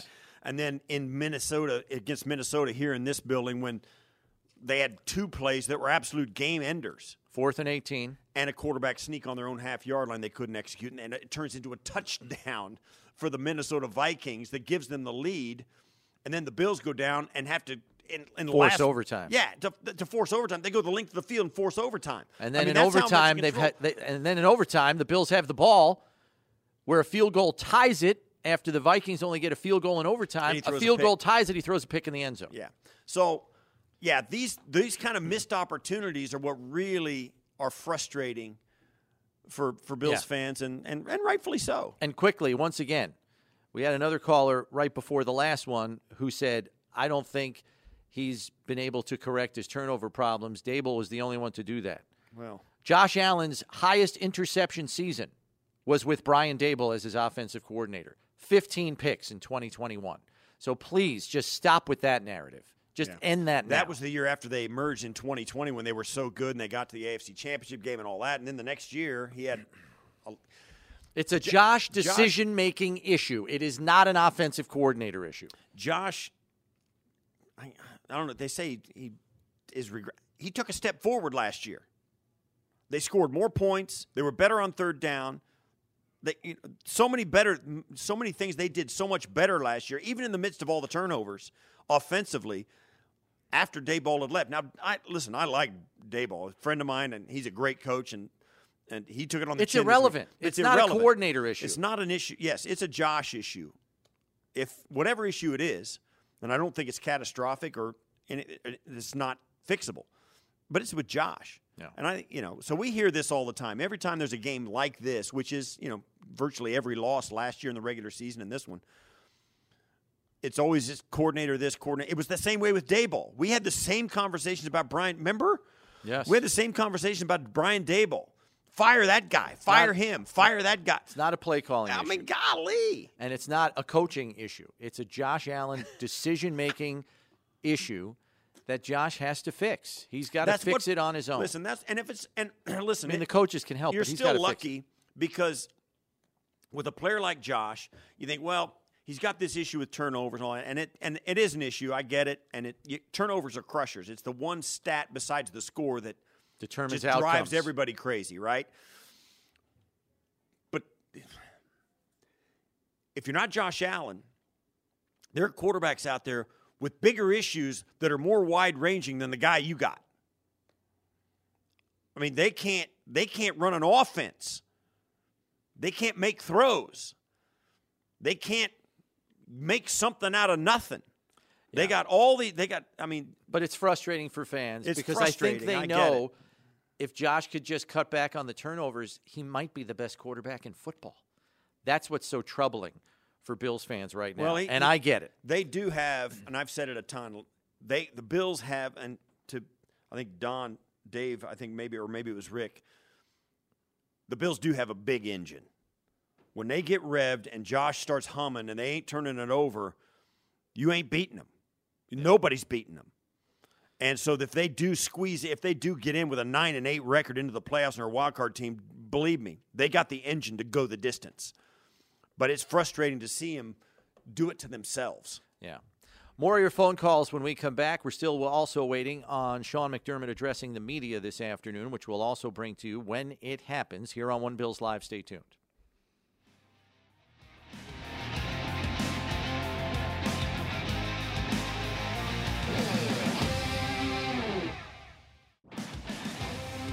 Time for Around the Locker Room, presented by Connect Life, your blood and organ donor network.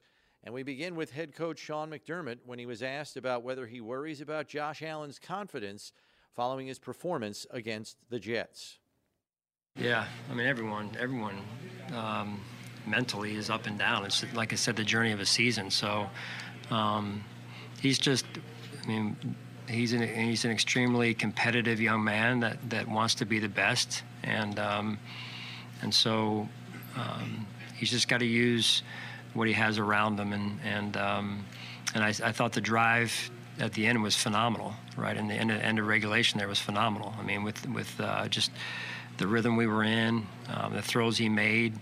I thought the protection was pretty good as well. And I mean, I thought that was a heck of a drive to go tie the game. And then T. Bass made a great kick.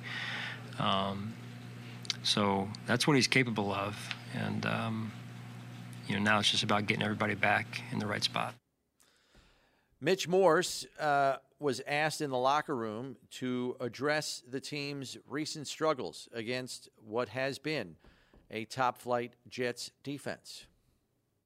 I think not only do they have the personnel, but they execute their game plan extremely well, and they play with the tenacity, and they know what they're doing, and they did well. So for us, it's just moving on to the next week, knowing that we'll have an opportunity to play them again, and hopefully make those adjustments. But right now, we're focusing on the next week. How much does it feel like needs to be adjusted? I know you have to look at film and go through that. I don't know. I'll look at it and we'll see. I can't answer that right now. I don't think it's fair for anyone. Josh Allen obviously was dejected over his own personal performance in the Monday night game with 3 interceptions and the lost fumble. He discussed the offensive struggles and his turnovers against the Jets Monday night. Yeah, I mean, mindset-wise, just trusting what I see and sticking with it and not trying to force anything. And it's a good defense we played, but, we can't play two guys. Can't play them and us, and I played us tonight. And, yeah, it's not like I'm going out there and trying to throw interceptions. Yeah, I guess we'll find out on tape and try to correct it, and got to correct it fast. We got a short week and can't let this game turn into 2. And then finally, Dawson Knox was asked about, where Josh Allen's psyche is at after a performance like this. He's a tight and very close friend on this roster of Josh Allen. So here is Dawson Knox's take on that.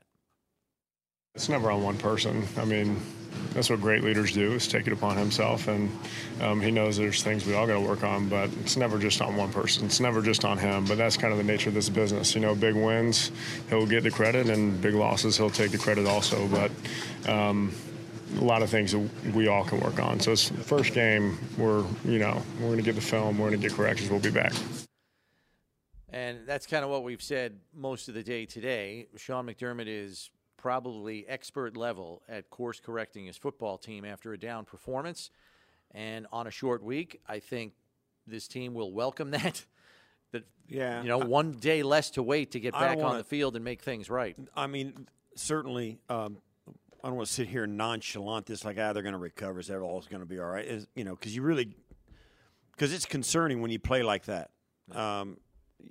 And you kind of tear your mindset, like Josh, you tear your mindset apart, like, how did I get to that point? What was I thinking here? How did I get to that? And what happened before that led up to that, so that I can think about that differently? All of that's going on, and they've got some work to do. This is a team that takes all of that stuff seriously.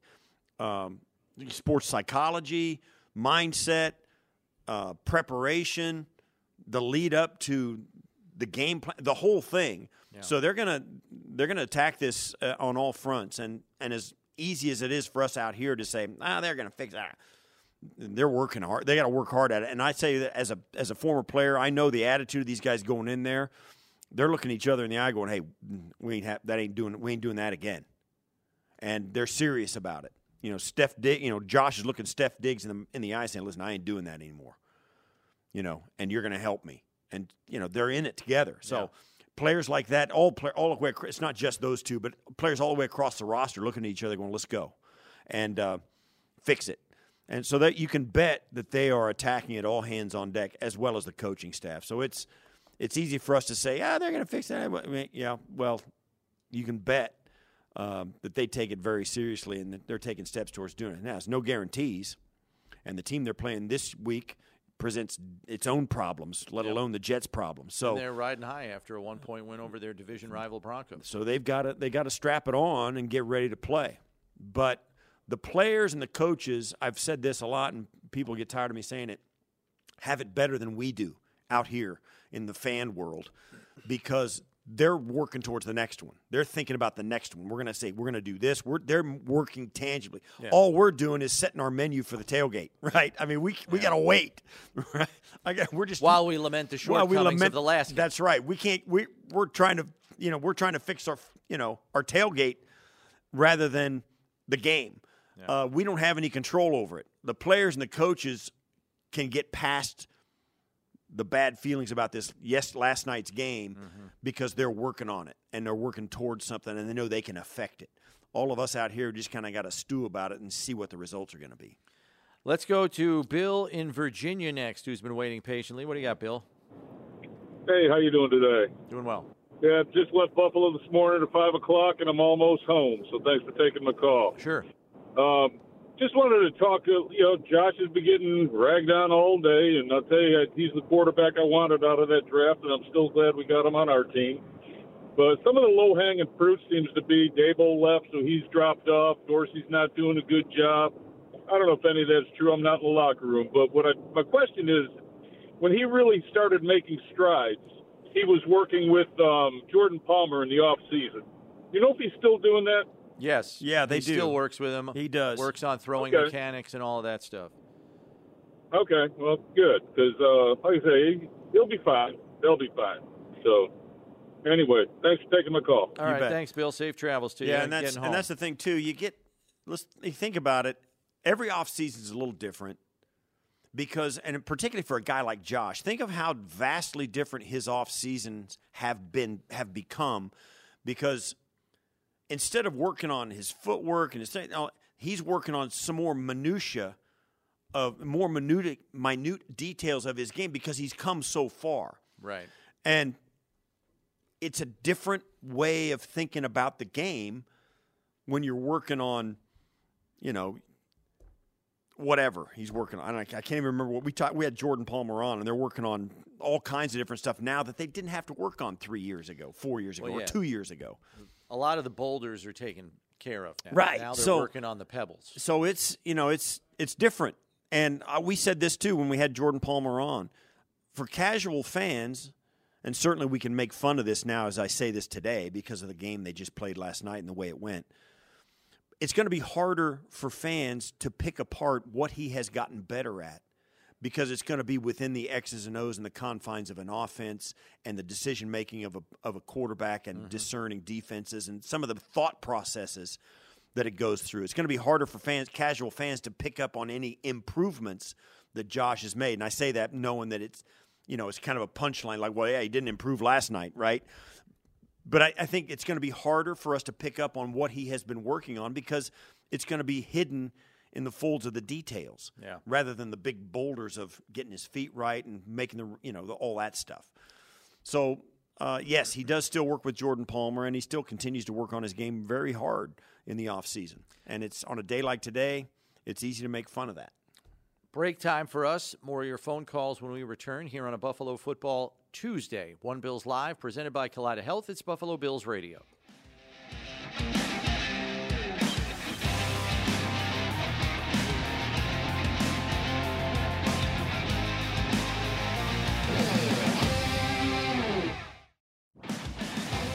If these walls could talk. Story from the Buffalo Bills sideline, locker room, and press box, written by longtime play-by-play man John Murphy. Get your copy now. And to launch the new book, there will be a signing event at the Bills store between 3 and 5 p.m. on Saturday, September 16th. That's this Saturday, the day before the home opener. In addition to John, the team's longtime radio play-by-play man, former Bills Pro Bowl center, and current color analyst Eric Wood will be there, along with Scott Petoniak, the co-author. Books purchased that day will be autographed by all three at the Bills store Saturday, 3 to 5 p.m. Got to get back to the phones, and we go to Bill in Dunkirk next. What do you got for us, Bill? Well, I got a whole different approach to this. I think the Bills are great. The fans are great. The coaching is great. But I think they lost what we would call the PR war here. We're walking into New York on 9/11. We're walking into New York when they supposedly have the best quarterback in football. They made all these draft choices.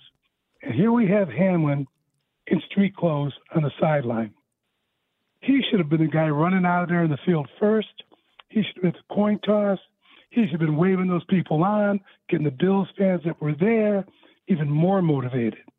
If he went outside, if he went on the field to play, I know he's not the best player in his group, but if he went on the field to play, the country would have stood up.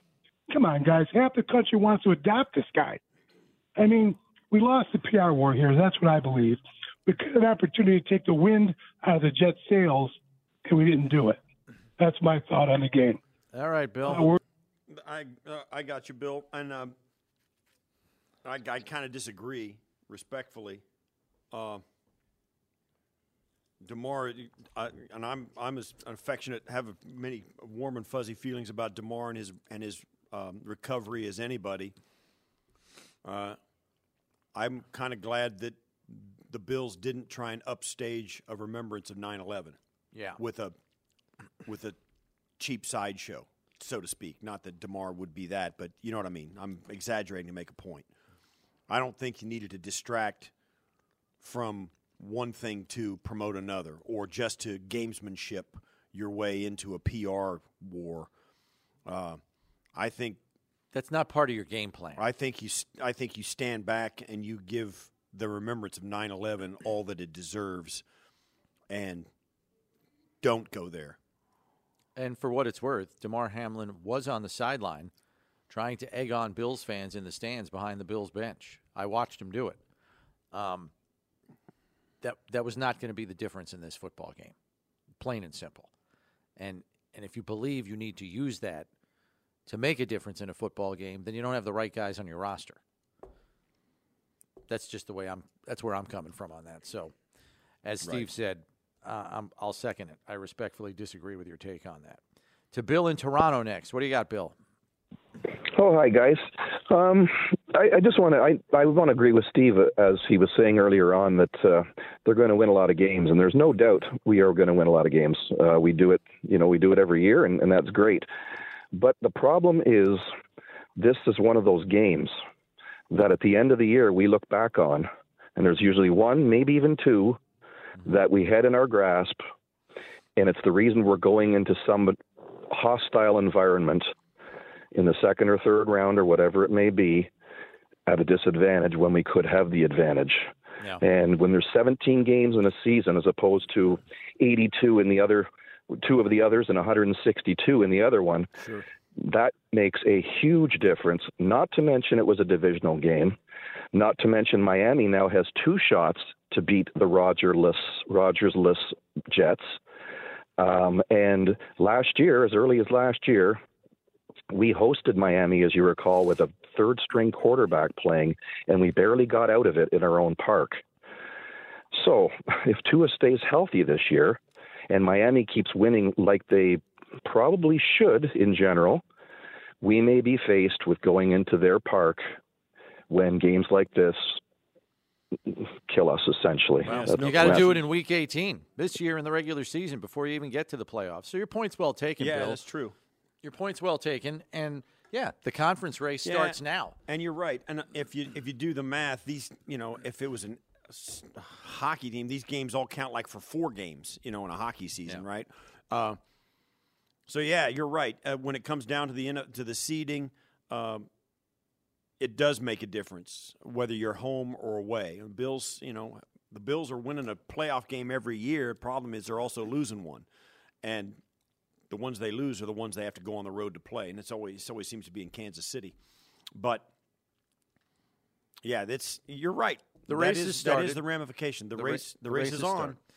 We have to take a break here because when we come back, hour number 3 will begin with our weekly visitor on Tuesdays, ESPN NFL analyst and former NFL quarterback Dan Orlovsky. He's going to break down the X's and O's for us and what came to pass in terms of the offensive approach for the Bills, the defensive approach for the Bills, and how things changed after Aaron Rodgers left the football game. He's next on One Bills Live.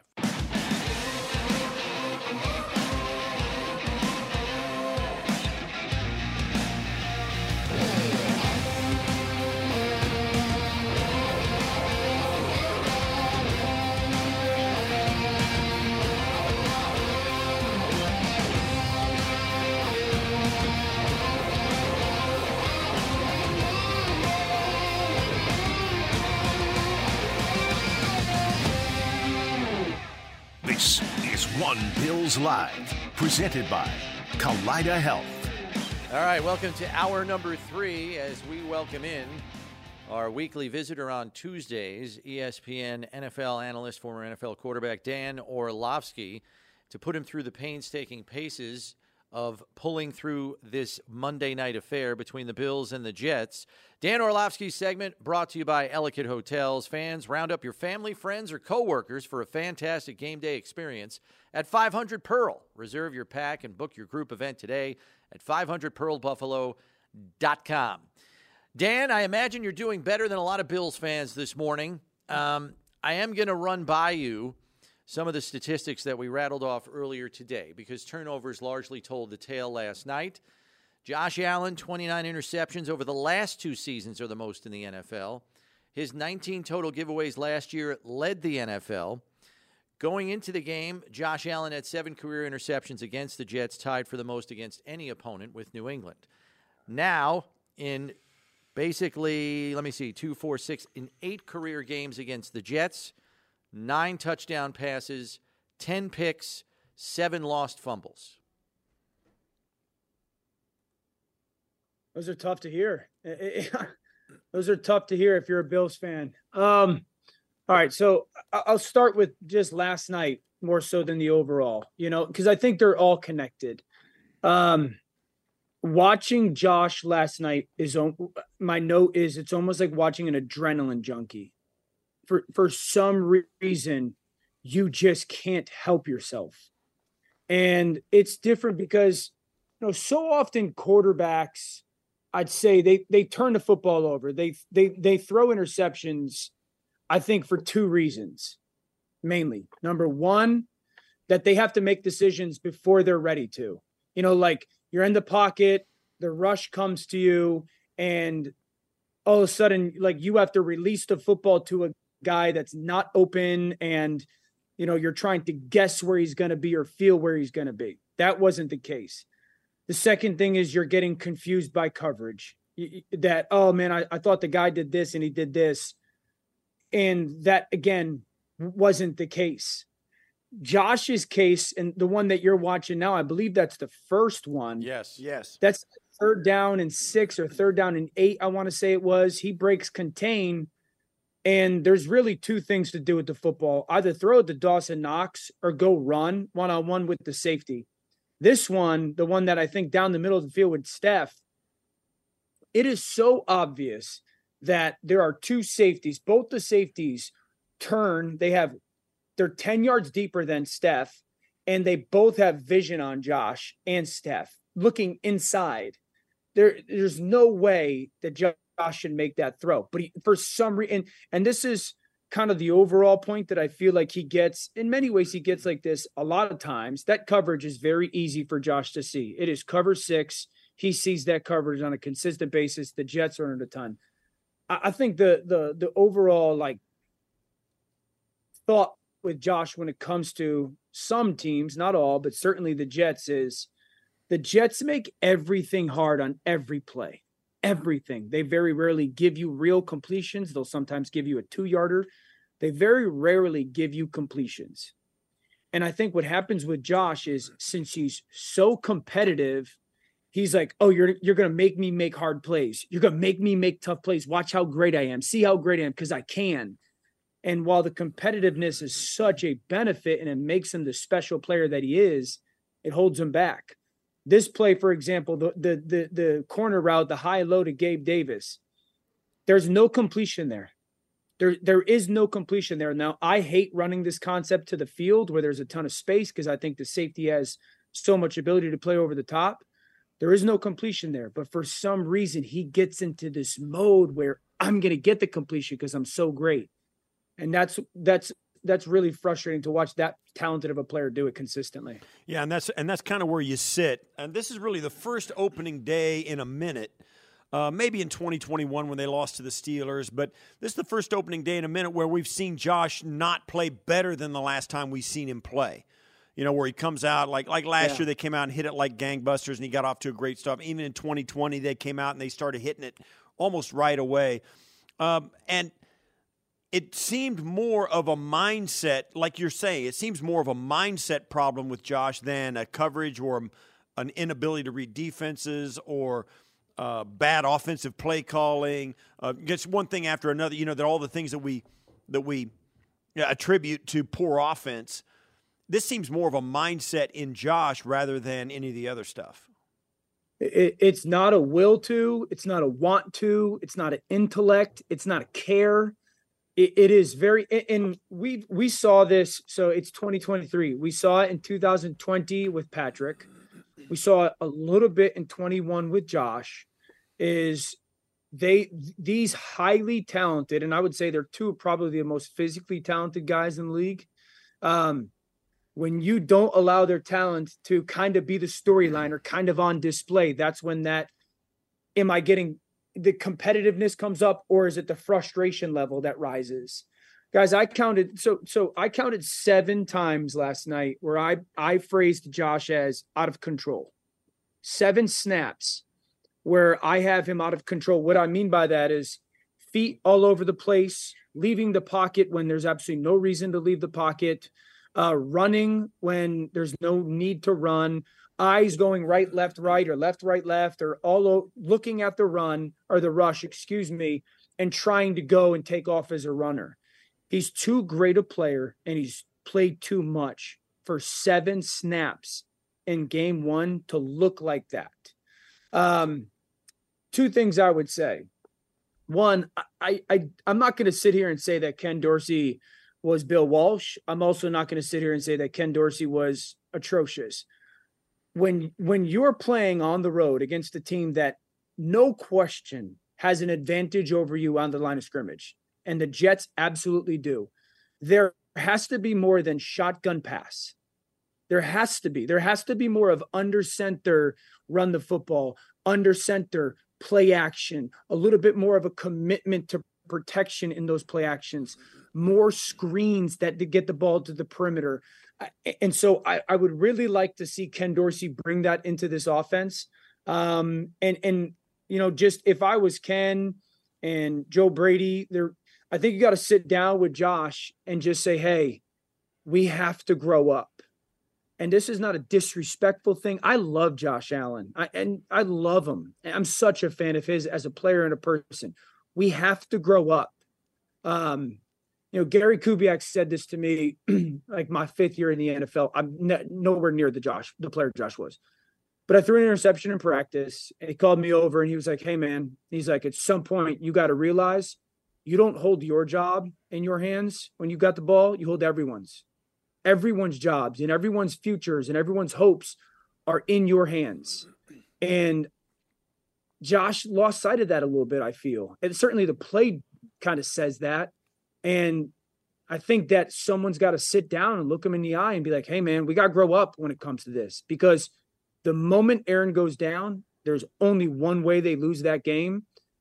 And he can't be the reason why they lose that game. All right. So let me discuss this on a more widespread scale, because we saw Patrick Mahomes adjust his approach to the Chiefs passing game when he's facing nothing but cover 2 shells or versions of that. Yep. And has to go to a short, efficient passing game. He rides it all the way to the Super Bowl after losing his best deep passing weapon in Tyreek Hill last year. Joe Burrow is tired of getting sacked 60 times in a season. He goes to a quick release pass game with Zach Taylor, gets the ball out of his hands in 2.5 seconds, takes that all the way to the AFC title game. We watched Tom Brady win 7 Super Bowls and go to 10 going with a high efficiency passing game. I had an old offensive coordinator once tell me college football is about touchdowns. The NFL is about first downs. Can Josh, do you believe, get to a place where he can accept being a high efficiency quarterback and not a highlight reel quarterback? 100%. We've seen it. We saw it on the back half of 20, maybe it was 20 to 21, right after Patrick experienced it. And I apologize, I don't remember the exact year, because Patrick did it saw it the year before, and then Josh saw it, and both of them course corrected. We've seen Josh do it. And it's, I don't want to speak out both sides of my mouth here either, Chris, because, part of me goes, Josh Allen isn't this dink and dunk quarterback. No. There's no point in having 6'5", 250-pound absolute cannon arm. But part of it is this, and this is where this has to be like this group, this quarterback room, offensive room effort. Can Josh do it? Yes, he's done it before. How does Josh do it with also not making him something that he should not become? And it's the play call, it's the play design, it's the, hey, Josh, when we call this group of plays, and I almost think like they have to get a section on their call sheet that becomes the get Josh settled down section, where sometimes coaches have these, hey, we're going to get, we would have it where we're going to get Andre Johnson the football. We're going to get Calvin Johnson the football. These are plays where you get into the middle of the second quarter, the guy doesn't have a catch. We call this play to get him to catch. It's almost like they have to have this section for Josh of just get Josh back and settled in. And it's this understanding of, hey, defenses are going to play us this certain way more than likely. Josh, when we call these plays, the ball's getting out. We want the completion. It's boring. You got to get us the second and gotta 6. have it. You got to get us. We're just calling this. And guess what, Josh?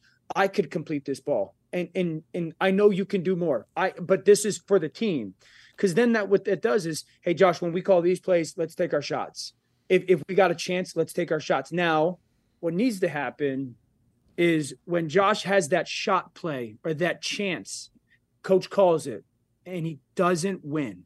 The defense wins the rep. Josh has got to do the right thing with the ball, turn to the sideline and be like, call it again. I did the right thing. You got to trust me. Call it again. And I think, again, that's where it's got lost a little bit. Can Josh be that? Absolutely. It's not just Josh by himself. It has to be a very much so collaboration. One of the things we noticed in the regular season last year were the 3 losses that the Bills took were a lot like this loss, where they helped their opponent beat them. We saw this also Thursday night in Kansas City, where the Chiefs kind of did all they could to help the Detroit Lions win. So the Chiefs, the Bills, and then, of course, it's a different game, but the Cincinnati Bengals got thumped by Cleveland. So you got the Bills, Cincinnati, Kansas City, 3 top teams in the conference that were supposed to be contenders. Yeah. All of them took it on the chin. Did you make anything about that? No. Steve, I'd say this. I've said this. I don't think we can judge Buffalo and kind of who they are until Vaughn comes back. I would say the same thing I've said about Kansas City as well. Until Chris comes back, and obviously Chris Jones redoing his deal last night, it's not fair to judge those teams, because if Quinnen Williams wasn't playing for the Jets, we wouldn't judge them. We would have an asterisk next to that. So I want to see who Buffalo is in totality. Let me say something about the defense real quick, guys. And Sean McDermott, highest amount of respect in the world. There's no way that they can continue to think that they can play with that little size-wise in that second level of their defense, and it's going to be okay. The Jets ran for $172. The Jets got on 13 personnel, 1 back, 3 tight ends. And the defense in the second level, meaning behind the defensive line, was 223, 224, and 208. Football is a math game in many ways. Big people push on little people. And I really think that they got to figure that out, because teams are only going to try to replicate that. Cincinnati, with Joe and the injuries, their offensive line got absolutely whooped. Whether Joe not playing, I give them a little grace as well. Yeah. Right. Dan, we saw, and we talked to you about this last week, the Bills went to 12 personnel as anticipated, but they went to it 63% of their snaps. We told you last week the Bills only used 12 personnel on 3% of their snaps last year, lowest in the league. We all expected an increase. That is a sharp spike. I realize it's only 1 week, and part of it's probably game plan related, knowing they were probably going to try to look at the middle of the field as a place to attack, and one of the few areas they felt they could exploit against this Jets defense. What was your assessment of their 12 personnel usage and execution last night? So not really surprised that they went to it a lot. I think it not only is a beneficial thing for them, it puts probably inarguably their best 11 players on the field on offense. I didn't see enough of it when it came to the kind of the variance of their run game in it. I also think the two things I want to see more when they get into it, and hopefully they do it more, is when they're in 12, I want to see Josh under center more. I feel like I've said that for a year. I want to see this. I want to see this offensive line be given the opportunity to fire off the football, and not have the RPO called or not be in the gun and read the line of scrimmage. Like, sometimes get those tight end wings together. We're going to fire off the ball. We're trying to get 4 or 5 yards. Offensive line, push them. I think the mentality of that is going to be a little bit better as it goes, or hopefully. And then I want to see that them kind of use the tight ends a little bit more on the perimeter and get a little bit more of the skill players on the inside and build pass concepts in that capacity rather than placing them in traditional kind of positions. So I think that they should be on the field a ton. I just want to see them be used a little bit in a run game wise, more traditional way, pass game, non-traditional way. All right. Last one for me, Dan. Last night, we had the 9/11 commemoration. The game gets going. It's an absolutely electric atmosphere, and 4 plays in, Aaron goes down. As a quarterback, you've seen it. We've seen injuries, and the Jets end up winning the game anyway in the shocking fashion. But what does this mean, do you think, for the Jets, Zach Wilson, Robert Saleh, the whole thing, having the kind of offseason that the Jets did, and 4 plays in, having this happen? It's the worst case scenario for the Jets, for football, for the NFL. It sucks. What it means for the Jets is their season over. No, they were an 8-win team last year with Zach Wilson. So the season's not over. No. Can I sit here and tell people that I think that they're an unquestioned Super Bowl contender? Absolutely not. There's no evidence that Zach Wilson can go be that person. I hear all these names all morning get tossed around. The Jets need to go do this, this, this, and this.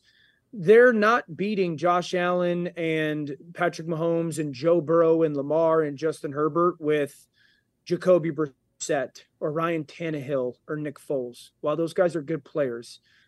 So I sit there and I go, if I'm the Jets, really, do I add a guy, of course, for depth and respect out of the football team and the right thing to do? But I'm not going to get a guy and trying to sit there and go, you're going to be the starter. Zach, you're not the guy. My hope, Zach has learned a little bit, and Zach becomes the guy that we drafted number 2 overall. Am I banking on that? No. Do I still think they can make the playoffs? Yes. Last one from me, Dan. Let's just take a look ahead at the Raiders, who come off an inspiring 1-point victory over their division rival Denver Broncos. What should Bills fans expect from a Raiders team, that has Josh Jacobs back in the fold, but Chandler Jones is still a little bit AWOL here? I realize Max Crosby is a major factor up front, but just maybe an overview of Las Vegas. Yeah, so defensively, the Bills, again, this will go back to kind of my point of how they're playing so much nickel or their 3 safety packages with Taylor Rapp. The Bills the Raiders, they play a lot of 21 personnel, 2 back, 1 tight end. It's not like San Francisco or what we kind of saw at the Dolphins. They're not doing it to throw. They're playing traditional smash mouth football with their fullback.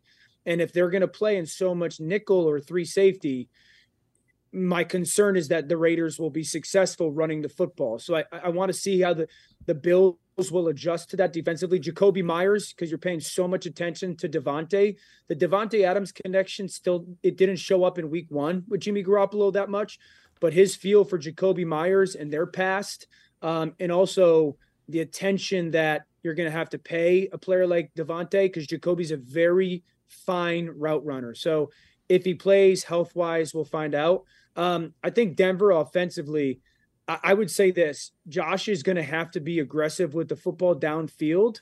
Russell Wilson wasn't. There's throws there that he can go be aggressive with. I think the more that they can layer concepts, meaning you got a guy deep, a guy short or intermediate, and a guy short in half of the field, you're going to have some success against that Raiders defense. So I would expect a little bit more chunk completions in their passing game and really just pay attention to see if there's any defensive adjustment in that run game. Dan, thanks as always for the insight. We appreciate it. We'll catch up with you next week. Thanks, guys. All right, that's Dan Orlovsky, ESPN NFL analyst, former NFL QB, helping us out with that. We are going to take a break here because when we come back, we're going to bring you head coach Sean McDermott, who is addressing the media here the day after the overtime loss to the Jets, next on One Bills Live, presented by Kaleida Health. It's Buffalo Bills Radio.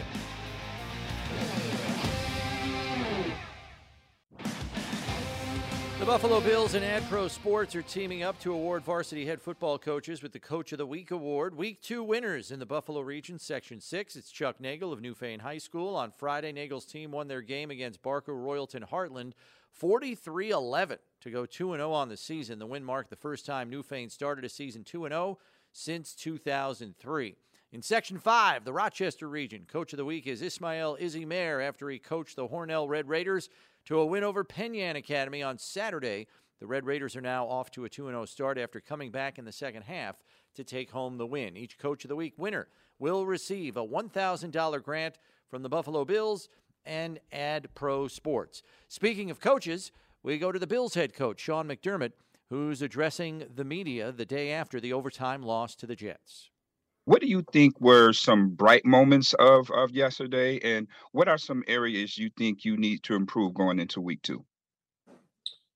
Well, I just think overall, I think we, defensively gave up a big run in there or two, and we need to do a better job at the point of attack and with our tackling as well, and then just I think offensively, just getting into a little bit better of a rhythm offensively, and talked about the turnovers already, and so the special teams, obviously the coverage unit at the end of the game wasn't good enough there, and the kicking game. So plenty to work on, plenty of adjustments to be made, and that's why they call us coaches here. So we're here to develop players in a team. Absolutely, Coach, like always. Thank you for your time. You got it, buddy. Hey, Coach, you mentioned giving up a couple long runs there against the Jets last night. The Raiders have a good running back in Josh Jacobs. So just evaluating the film from yesterday, what do you need to see out of the defense here going into week 2, specifically looking at that run defense? Yeah, physicality at the point of attack, I think, is important for us as we continue to try and take another step here this week as we move forward, Maddie, and use of our hands to get off blocks and defeat blocks, and then tackling overall. I think that's going to be important as we continue to move throughout the season here. And then I know it's early. I know you're probably closing the chapter on week 1, but looking forward to the Raiders game. What do you know about that team so far? New quarterback in Jimmy G, of course. Yeah, talented football team. Know the coordinator or the head coach, really, in this case, as the ex-coordinator of the Patriots. And so Josh McDaniels has a history of going against the Bills and us against him and his offensive system. He does a great job, extremely smart, does a great job game planning. So along with the players that they have with Jacobs and Adams, and they're talented, and they added the receiver they got from the Patriots this offseason, Myers, and he's a heck of a football player as well. So they've got a pretty talented offensive football team. Thanks, Coach. Sure. Good afternoon, Sean. Josh, he's had so much success in this league. I'm wondering, from a coach's perspective, what are the challenges as you kind of go through this season and you have a game like this and you have to talk to him about something that he's been talking about himself, like making smart decisions? How challenging are those conversations, knowing how much he's done and then trying to kind of hone in on the details of something so specific that he kind of took ownership of yesterday? Yeah, he's great with that in terms of taking ownership. It is something that he had spoken about previous to the regular season being kicked off, and then sometimes we're not able to take from what we want to do to what we really do to what we do in the moment, but those are learning opportunities as well. So that's what we're trying to solve moving forward is making sure that we find ways to win, and it's hard when you do turn the ball over. It gets harder and harder to win when you do that. So, but Josh he's very upfront about it, as you know, and he wants to get it corrected, and it's important to him.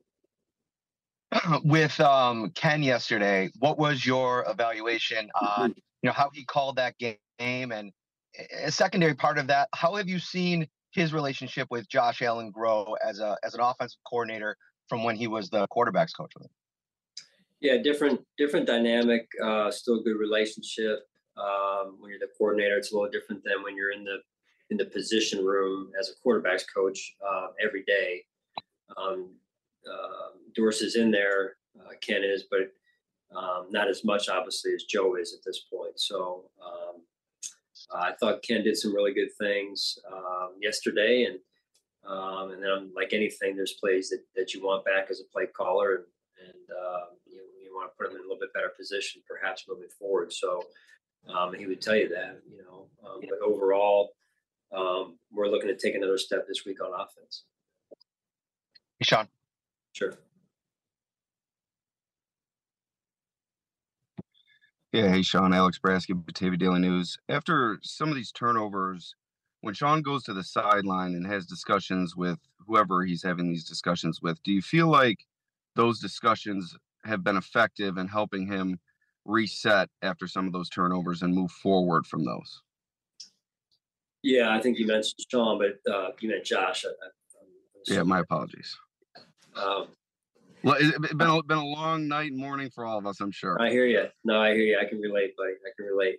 No, it's when you're in the moment, when you're playing a game, you want to be able to reset.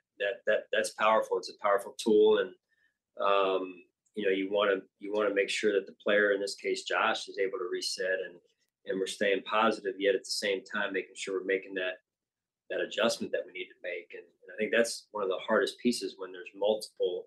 When there's one, you can kind of digest that a little bit because things happen. right? When it becomes multiple, that's when it's a hard pill to swallow, because as we know that when the disparity in the turnover ratio gets out of whack, it's again really hard to win football games. So it's really just about taking that negative situation, trying to learn from it, and then quickly turning it back into a positive and getting your mind back to play winning football.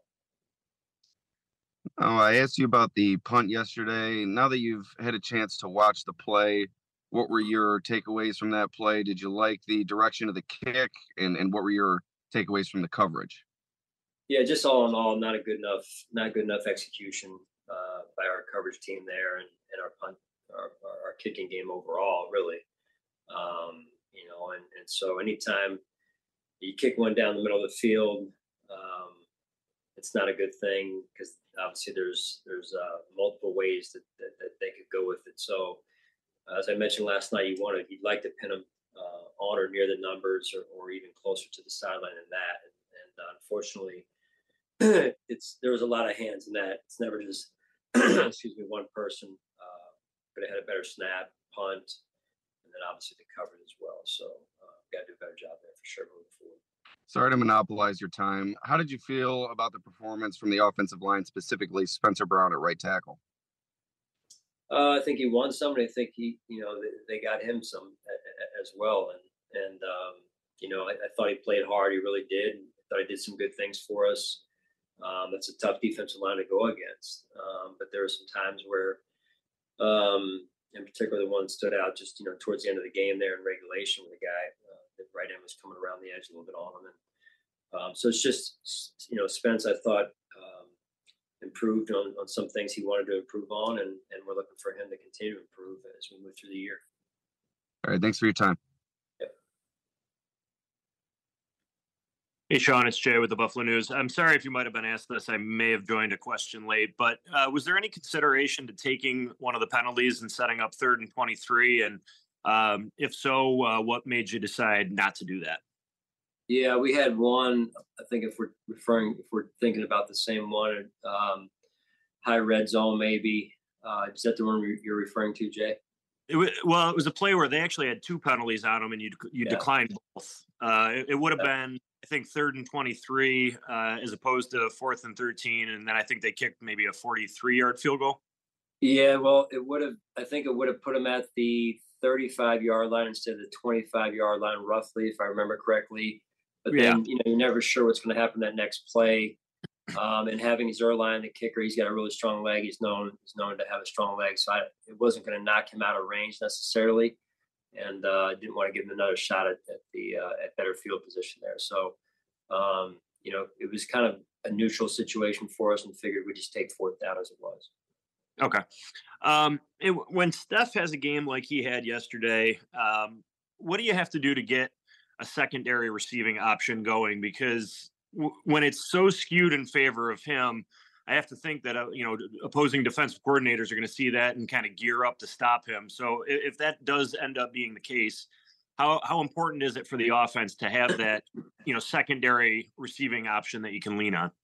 Yeah, I think that's big. I think it's really big. Whether it's a wide receiver, tight end, back, whatever it is, we need that. And probably didn't get it as much as we would have liked to yesterday. And thought Steph had a good day overall, and obviously had the touchdown on the scramble play there. It was productive in the 2-minute drive to go tie it as well. And but I did see in the 2-minute drive, Gabe stepped up his game there, which is when we needed him to do it. And other guys were involved. Just I think we could mix some of those guys in there some more as well in terms of opportunities and so there's only one ball. All that being said, right, you want to make sure that Steph gets what he needs in terms of as a number 1 receiver that he is for us, and but spreading the ball around and other people becoming viable options for us is also important for us. Sounds good. Thanks, Sean. Yep. Hey, Sean. A few different things. To start with, Christian Benford just playing 100% of the snaps on defense. What did you make of his game yesterday, how he did? Right. I thought he handled himself well. He was around the ball. He tackled well. Made a great play on that long run, effort-wise, to allow us to line up again, and saved us 4 points there as we made the red zone stop and forced a field goal. So a lot of good things. I know there's things he wants to work on as he continues to move forward, and it's important that he continues to improve his game week by week here. Is that a position that you feel good that that's his role now, or is that still kind of a week-to-week evaluation on who will start there?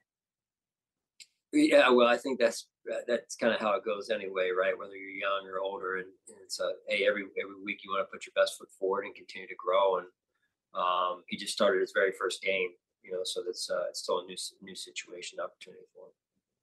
And then on the flip side, with Kyer, a healthy scratch, what do you guys still need to see out of him as he, continues to find his role in this defense?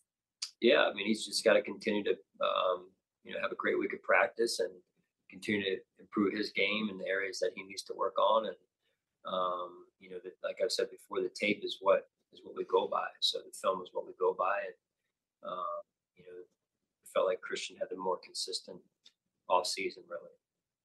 And then just with Terrell Bernard, to jump quickly, what did you make of his game and how did communication go there? Yeah, communication was pretty good overall, especially for a first time.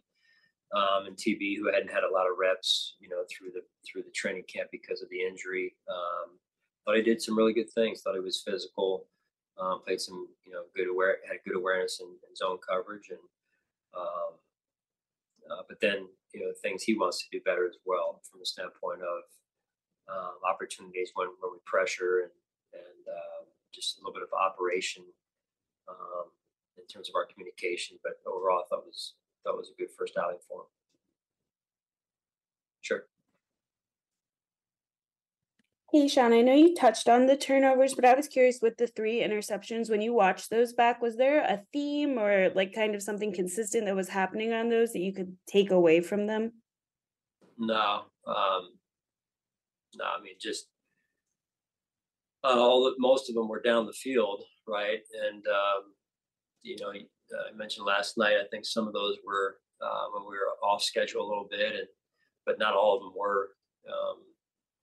To say about all of them, it was just overall balls thrown down the field, and sometimes we needed the yards, sometimes we didn't need the yards, and just trying to be smart and play good situationally smart football, and just trying to do too much sometimes, right? And Josh is such a strong competitor and has that competitive drive and wants to help the team in any and every way he can. And sometimes we just gotta just chip away at it when we're off schedule, or if it's third down and long, know that a punt is okay. And so it's just all about being playing winning football at the end of the day. And then I was curious on another note. I also joined a little late, so sorry if you talked about this already, but from your perspective, calling the plays and with the game management stuff, how did that go yesterday? Did you feel like the flow was there with that being your first time kind of doing both? How did that go? Yeah, I mean, every game's different. Some games you're going to have more game management things that come up than others. Yesterday, I thought we did a fairly decent job on the communication on handling the game management piece, and tried to get the one down the end with 10 seconds to go and get the ball about 5 yards closer if we could, and for TB and his kick, and try to get that ball in the flat there. But thought TB made a nice had a nice kick down the stretch, and got that ball between the uprights and hit off the one, but got a good bounce, which is good. So, but overall, rather smooth. Thanks. Sure. Hey, Coach, one more for me. I know you talked about Josh being such a fierce competitor, and I know you love those types of guys on the team. But where do you kind of toe that line of Josh being that fierce competitor, but living to see another down? Well, yeah. I mean, that's when you say living to see another down, what comes to mind is number one, physically, his health, right? And just playing smart. We don't need Josh to sacrifice his body as much as he does. And just slide or go out of bounds from a health standpoint. Number one, because we need him healthy through the entire season, and then number two is, just keeping the big picture in mind at all times, or as much as possible. That there's just linking all three phases up and playing good complementary football is important. So it doesn't all have to happen at once or on one down in particular. Thanks, Coach. Those are all the questions we have. Appreciate everyone's time. All right, that's head coach Sean McDermott addressing the media here this afternoon, a day after the overtime loss to the Jets in Week 1. One step closer to the Week 2 matchup against the Raiders, who we already heard from Dan Orlovsky comment that it is going to be a power-running football team. How the Bills handle that at the second level of their defense, knowing they are a little bit lighter and more athletic there, will be very interesting going into this Week 2 matchup, the home opener for the Bills here at Highmark Stadium, 1 p.m. kickoff on Sunday. We step aside and take a break, but I'll be back to close things up here on a Buffalo Football Tuesday on One Bills Live, presented by Kaleida Health. It's Buffalo Bills Radio.